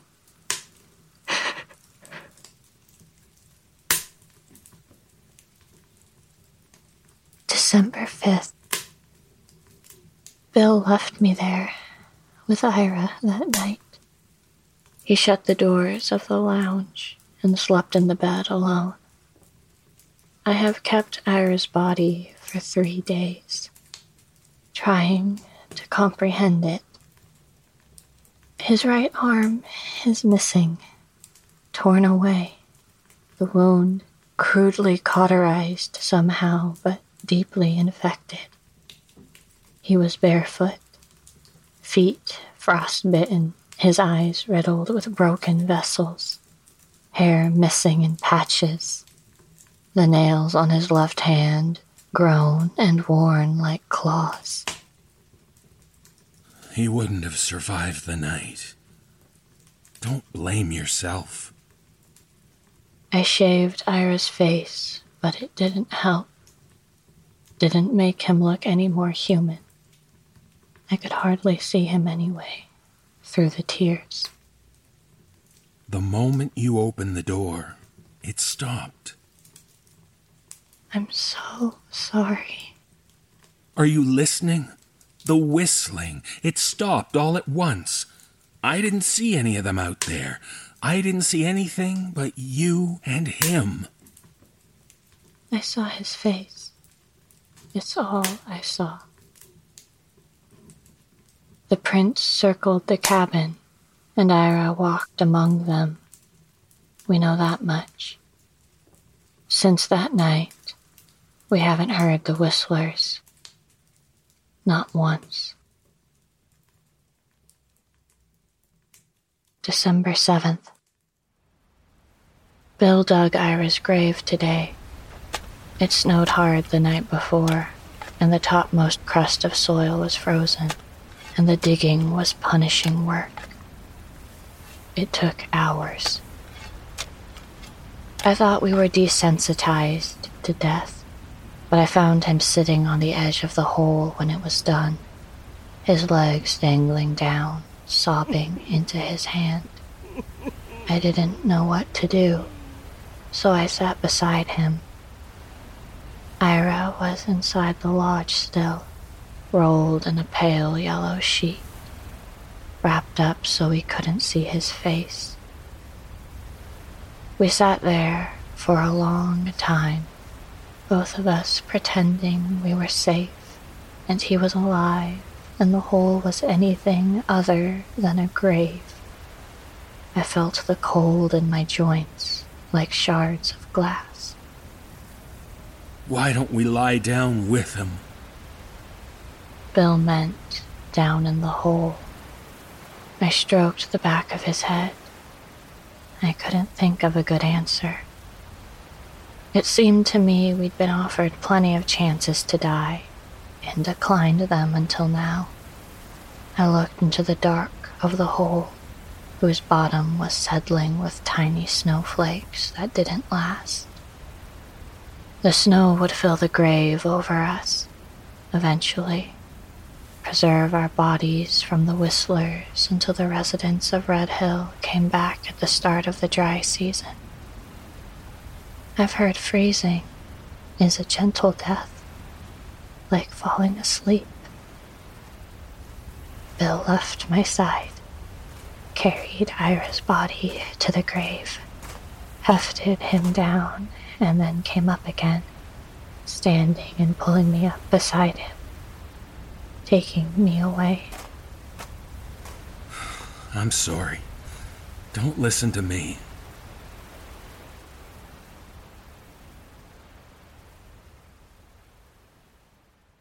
December 9th. We had a baby, Ira and I, 5 years ago today. She was born with a heart defect and didn't live long. Didn't ever leave the hospital. I have scars. Her name was Catherine. Ira left town before the funeral, went to a medical conference 2 states away. But Bill was there. He got drunk and cornered me in his mother's living room. She should have been mine. He was so close I could smell the whiskey. It's why Bill doesn't believe me when I say I hear an infant's cries on the wind. He knows it's Catherine's birthday. He thinks about her too. I hear her wailing in the early evening, often just before the whistlers start to howl. An overture, a prelude.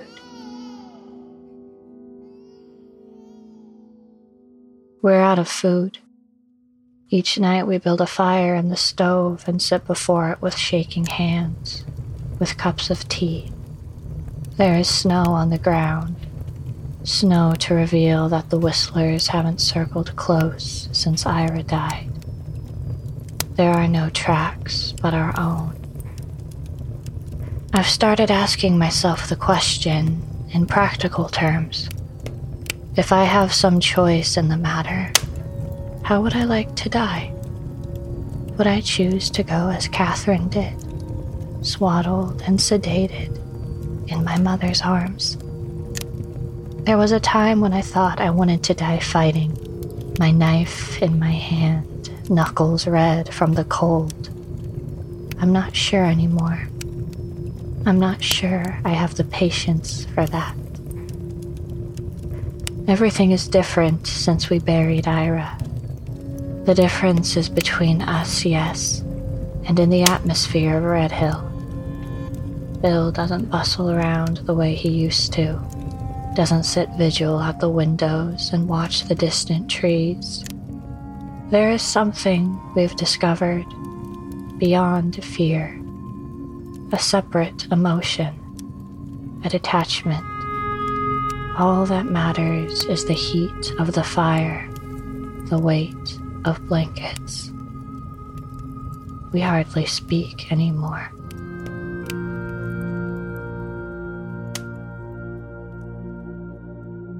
December 13th. Bill leaves the lodge every afternoon now to look for food. He says he wants to go alone, and I don't argue. He's made a few good finds: popcorn, instant coffee, noodles, dried parsley, half a bottle of bad gin. Each day he circles a little further out, stays away a little later.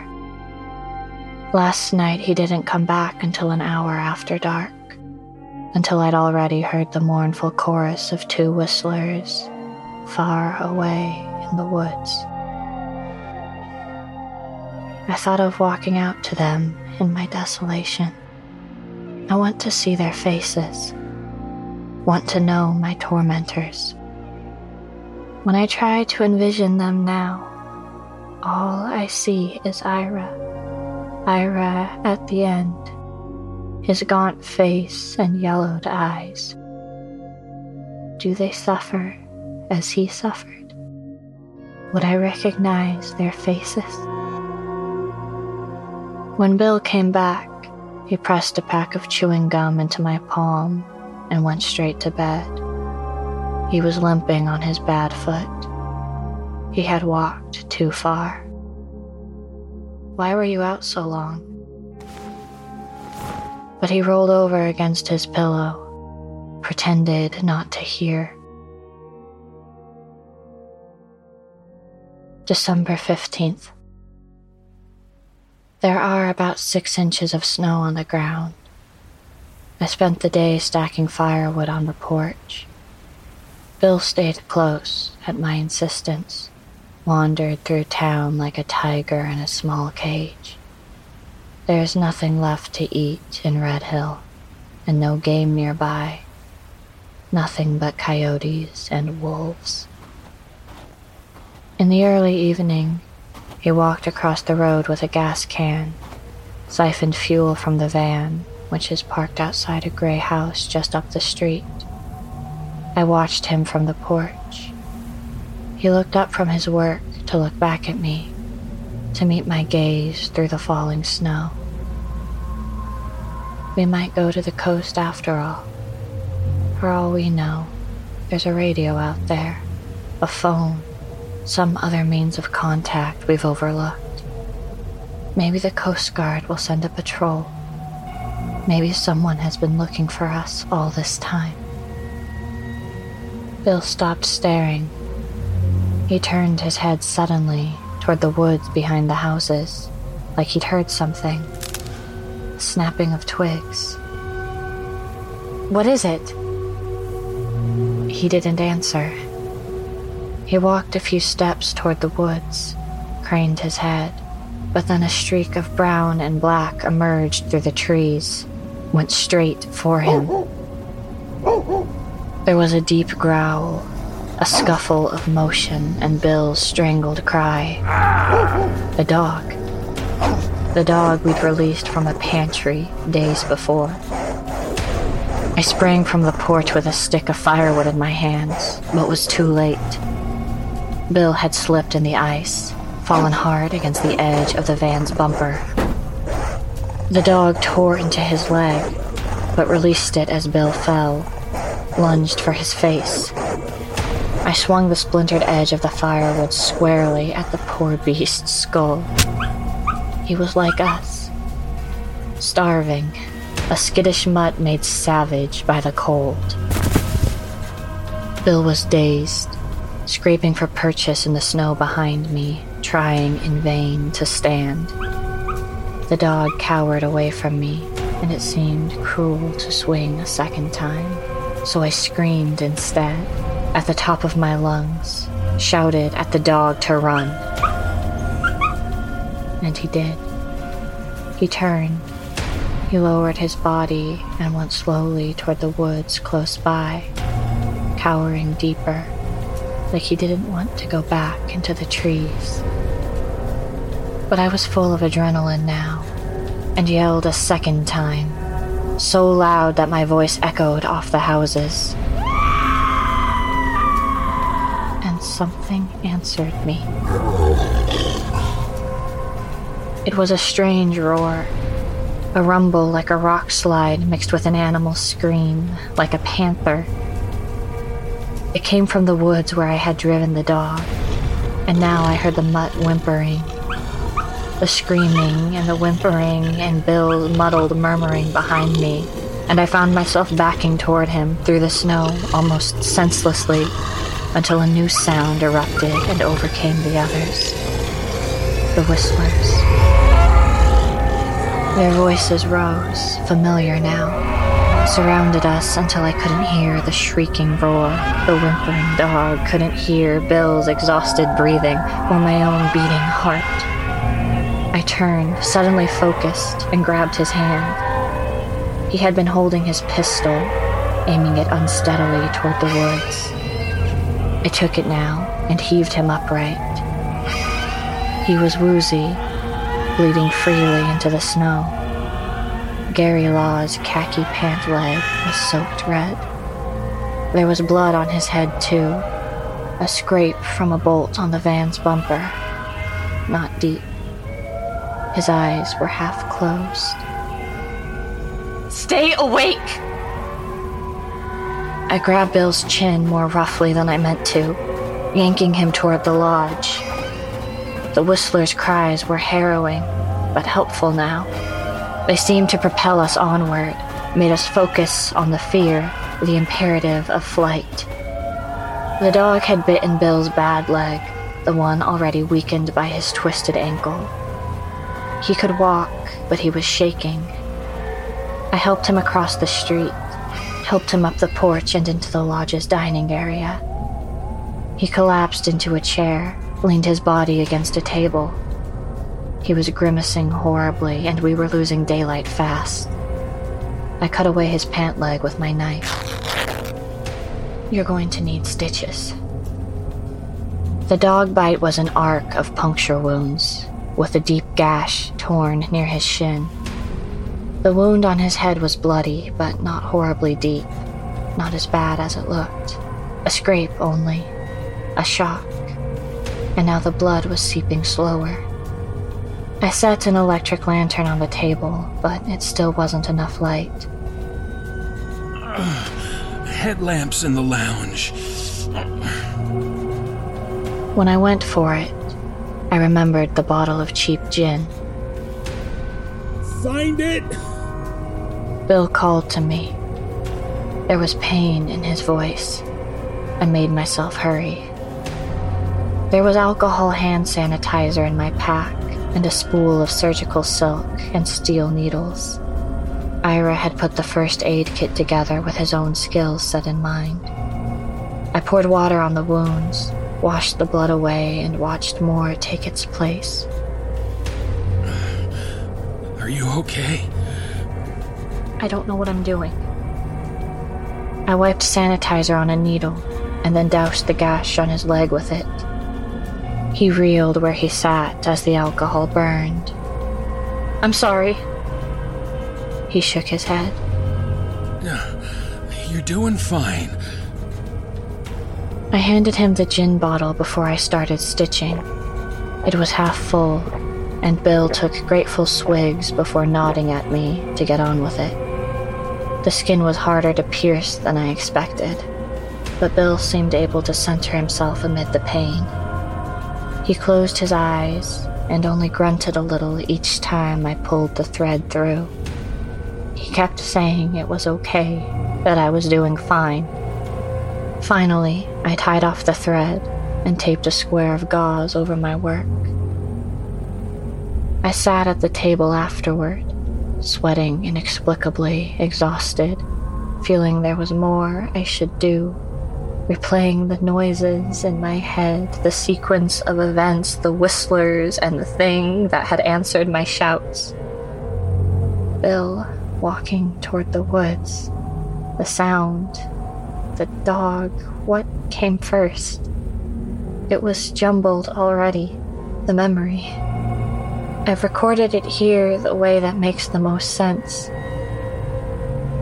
The moon was rising, and we leaned into each other, both of us looking away at the deepening shadows, looking through the windows for signs of life, finding the night remarkably, horribly quiet. He drank from the gin bottle again, then handed it to me. It was harsh and cheap, but I took more than one burning gulp. Suppose the dog was running from it? I shrugged, but something dreadful was welling up inside of me. I stood up and turned in a useless circle and felt hot tears falling, felt the desperation and spoiled hopes of the past weeks rolling over me. I was collapsing and leaned toward the table to steady myself, but Bill caught me before I could. He stood and held me against his chest. One easy movement, one hand against the back of my head. He was breathing in the same uncontrolled gasps that had overtaken him on the trail before we saw Red Hill, when he was balancing between despair and a kind of jovial release. He pulled my hair down, smoothing it between his hands so my head tipped back, so I had no choice but to look up at him. My vision cleared, tears stopped, and then we were breathing together, our eyes locked and bodies reacting like two leaves tugged down by the same current, deciding what came next. He shook while he lifted my shirt over my head. Bill. He kissed me then so I couldn't speak, and he was right too. There was nothing whatsoever to say. I followed him to the lounge, to the bed. He sat back and pulled me on top of him, wincing as he leaned against the cushions, but still holding me with a tense grip, still saying yes. It didn't seem the stove was pumping out much heat, but I took everything off, wanting him to see me and the body so much walking and hunger and fear had made, wanting to feel tangible and whole on this night when our existence was impossible to take for granted. He kissed my neck while he made love to me and whispered that we would make it through the winter, make it to the coast, make it home. I have to believe him.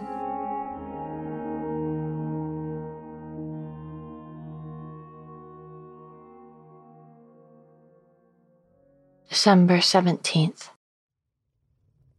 Bill was pale the next morning, weak, but he wouldn't stay in bed when I asked him to. He hobbled around the lodge, gathering more gear, hauling it out to the Jeep, dragging the gas can up from where we had abandoned it in the road. I made him some broth, but he wouldn't eat.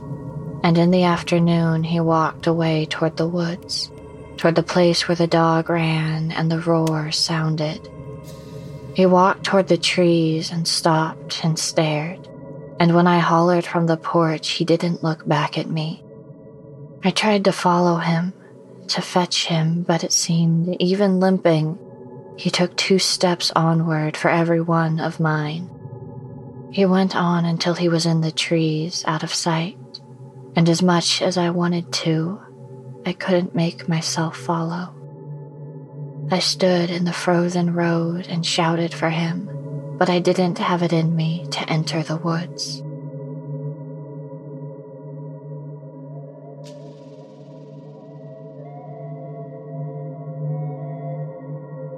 I lay in bed through the night with open eyes, hearing the whistlers, soft, far away, like a lullaby.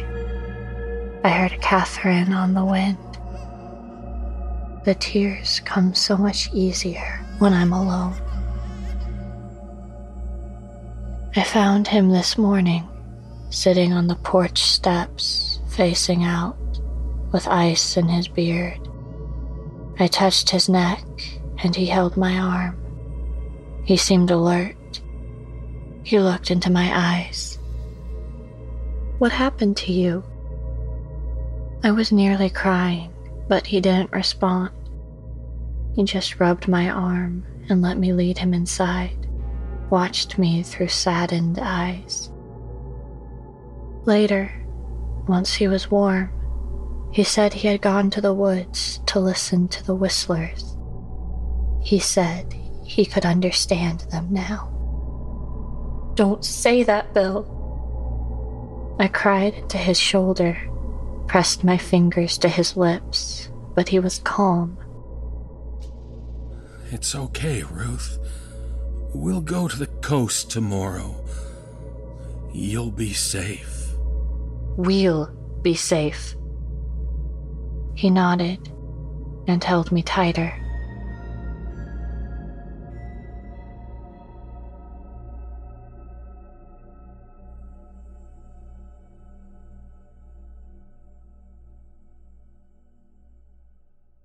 December 18th.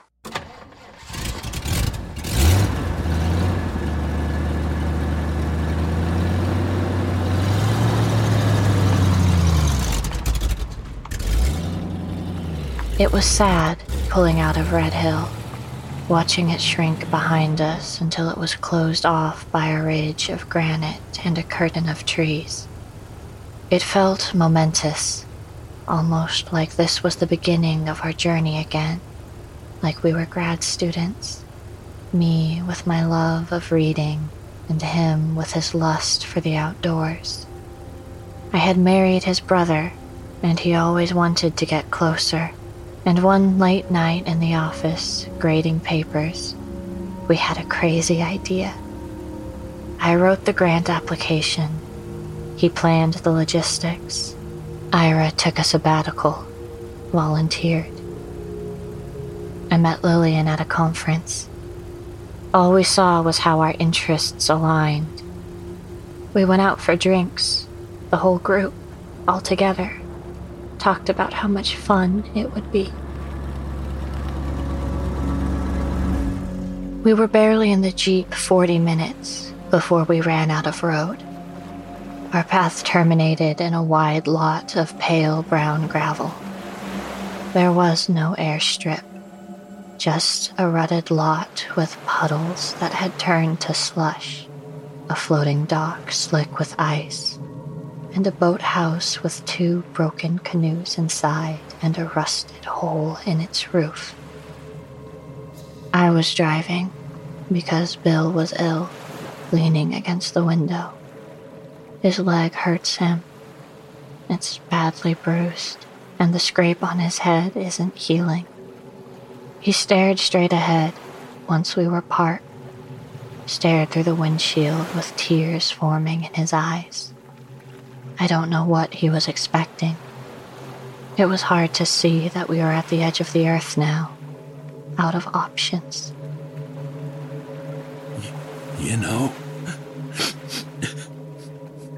Bill sniffled and wiped his nose. in the olden days, people would walk into the sea to kill themselves. There's something poetic about it. Not in real life, I don't suppose. I've never seen anything poetic in a dead body. He reached for my hand across the gear shift. I'm not going back to Red Hill, Ruth.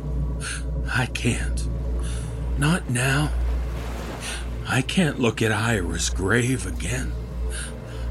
I can't walk through the kitchen and pretend there isn't a corpse in the freezer. I can't. What else is there? He shook his head. There's the rub. I pulled my hand away and got out of the Jeep. It was impossible holding my thoughts together. I wanted to stop struggling, but not to die. Wanted Bill to stop feeling pain, but not to be alone. Wanted to end both our suffering.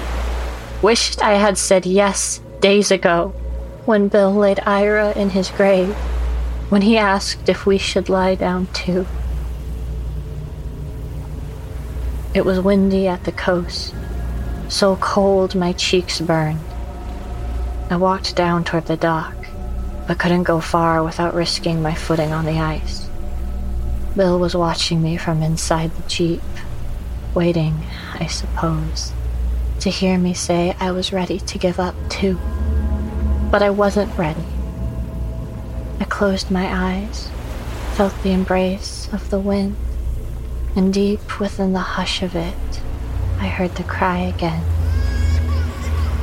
My little Catherine's cry, and a voice, a man's voice, Ira's, singing to her. Bill got out of the Jeep and looked toward the sound. Whistlers. Is that what you hear? I walked toward it. Where are you going? I waved that I was okay and walked around the useless boathouse, up a low hill of sliding gravel. At the top, the wind was stronger, swirling around with tiny snowflakes, and I could see more gray water up the coast.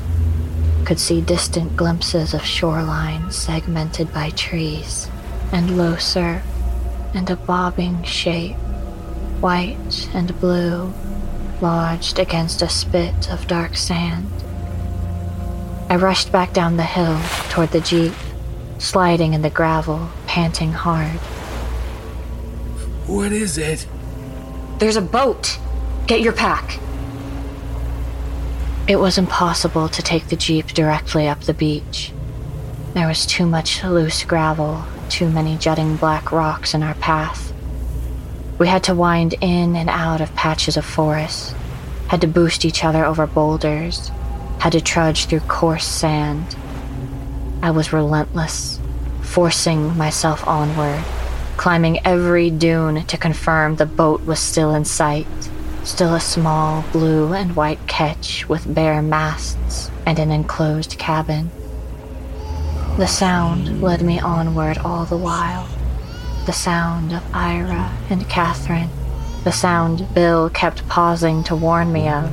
The sound he said was whistlers, luring us into a trap. It looks abandoned. Bill made his observation once we were near.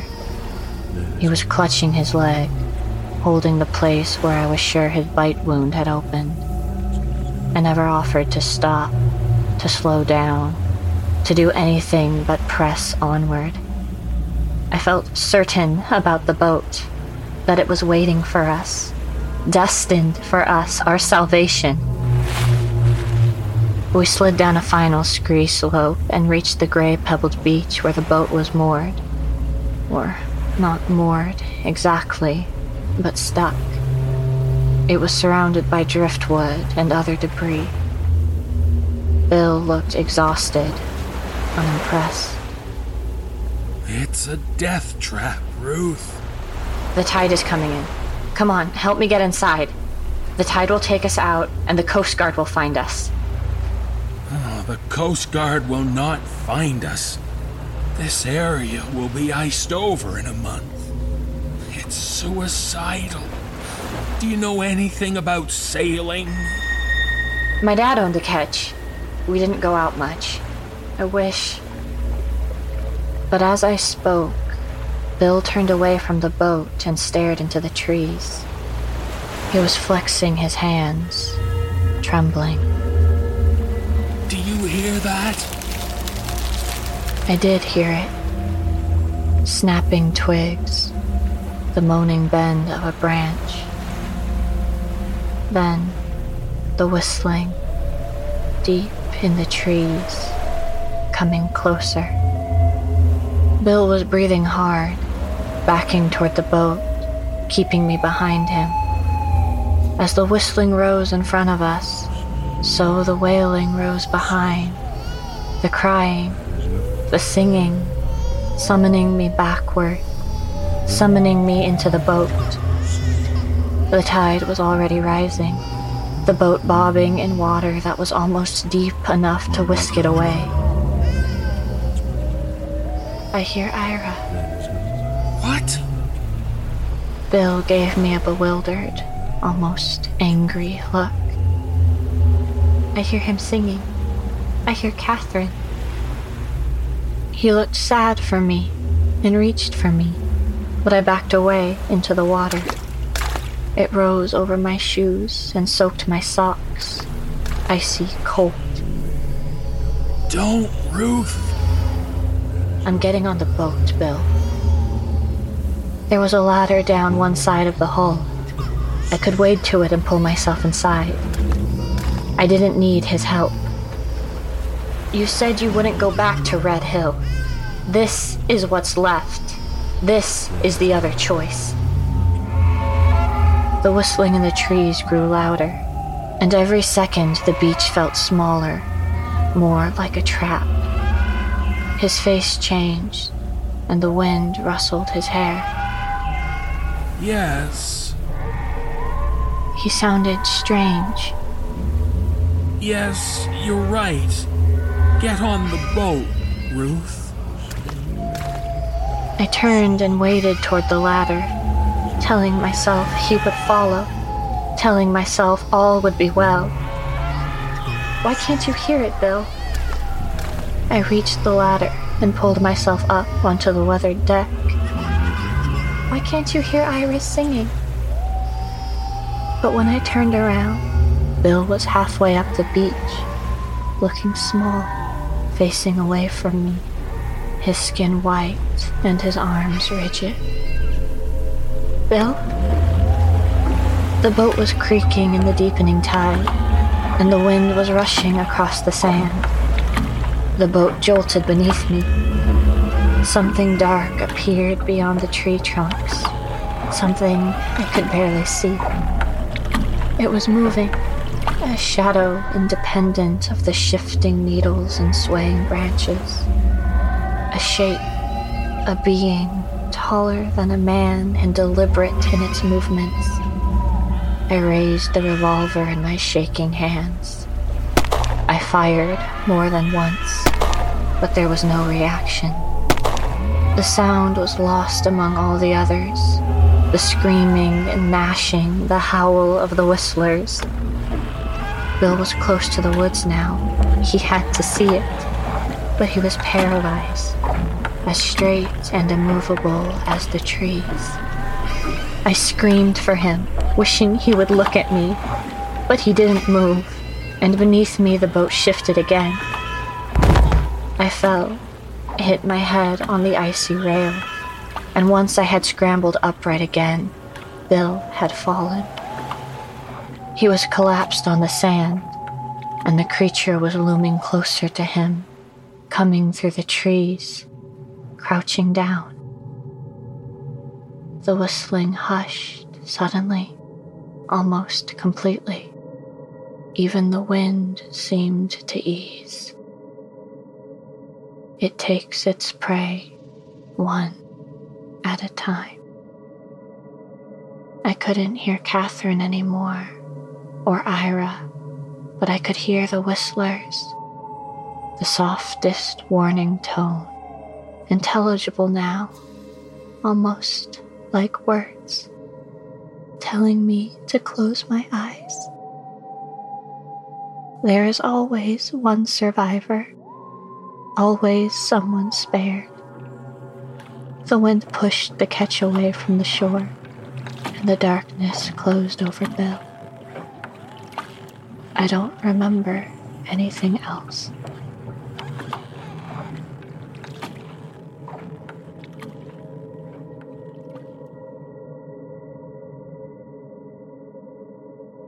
December 22nd.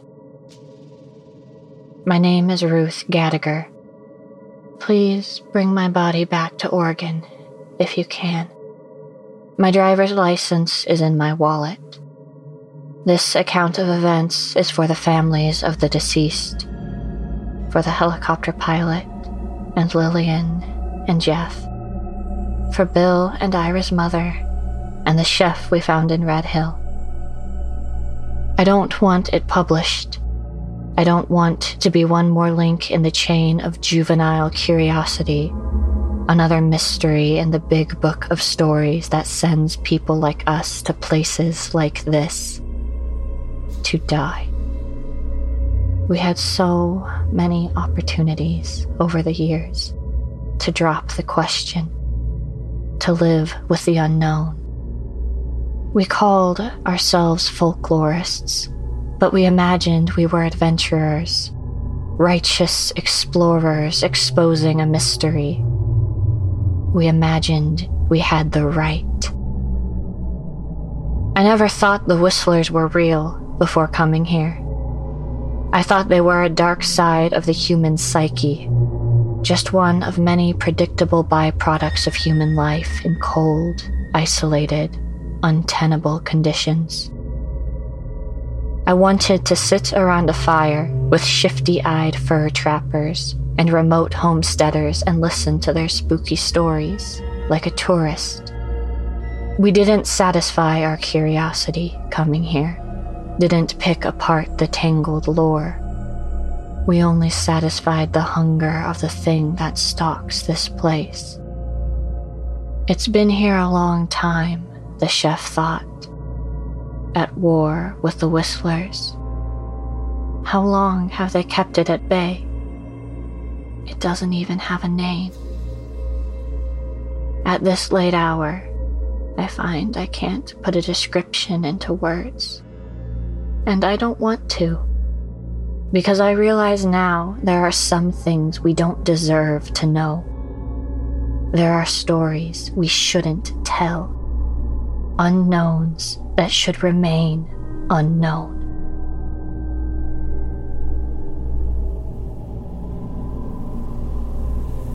I should have done this in the Jeep with Bill. It would have been better, but not necessarily easier. To die in the back seat, in his arms, warm, staring out at the ocean. The boat ran aground on a sandbar, not far from where I lost Bill. I've been wandering down the coast. I made it back to the Jeep. There are no whistlers to follow me now. Nothing watching from beyond the trees. The snow is deep, and the land has gone quiet. For how long? I don't know. I don't know if I was spared, or if the evil that lives here is merely biding its time again.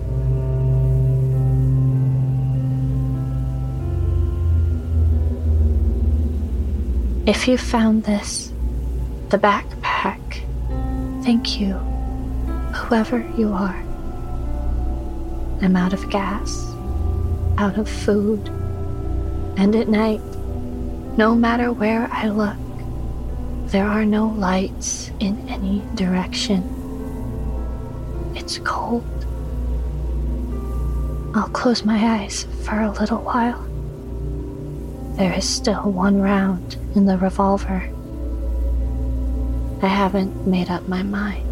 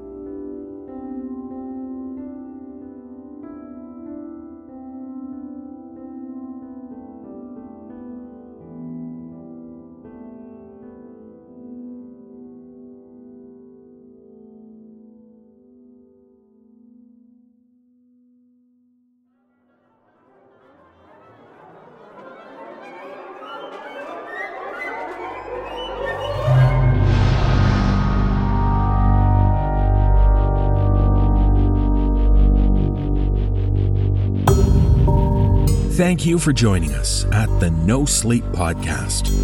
That's a wrap for Season 5. Please visit the NoSleepPodcast.com to learn more about the show and how you can sign up for Season Pass 6. On behalf of everyone at the No Sleep Podcast, we thank you for listening, and we hope you'll join us on September 6 for the start of Season 6.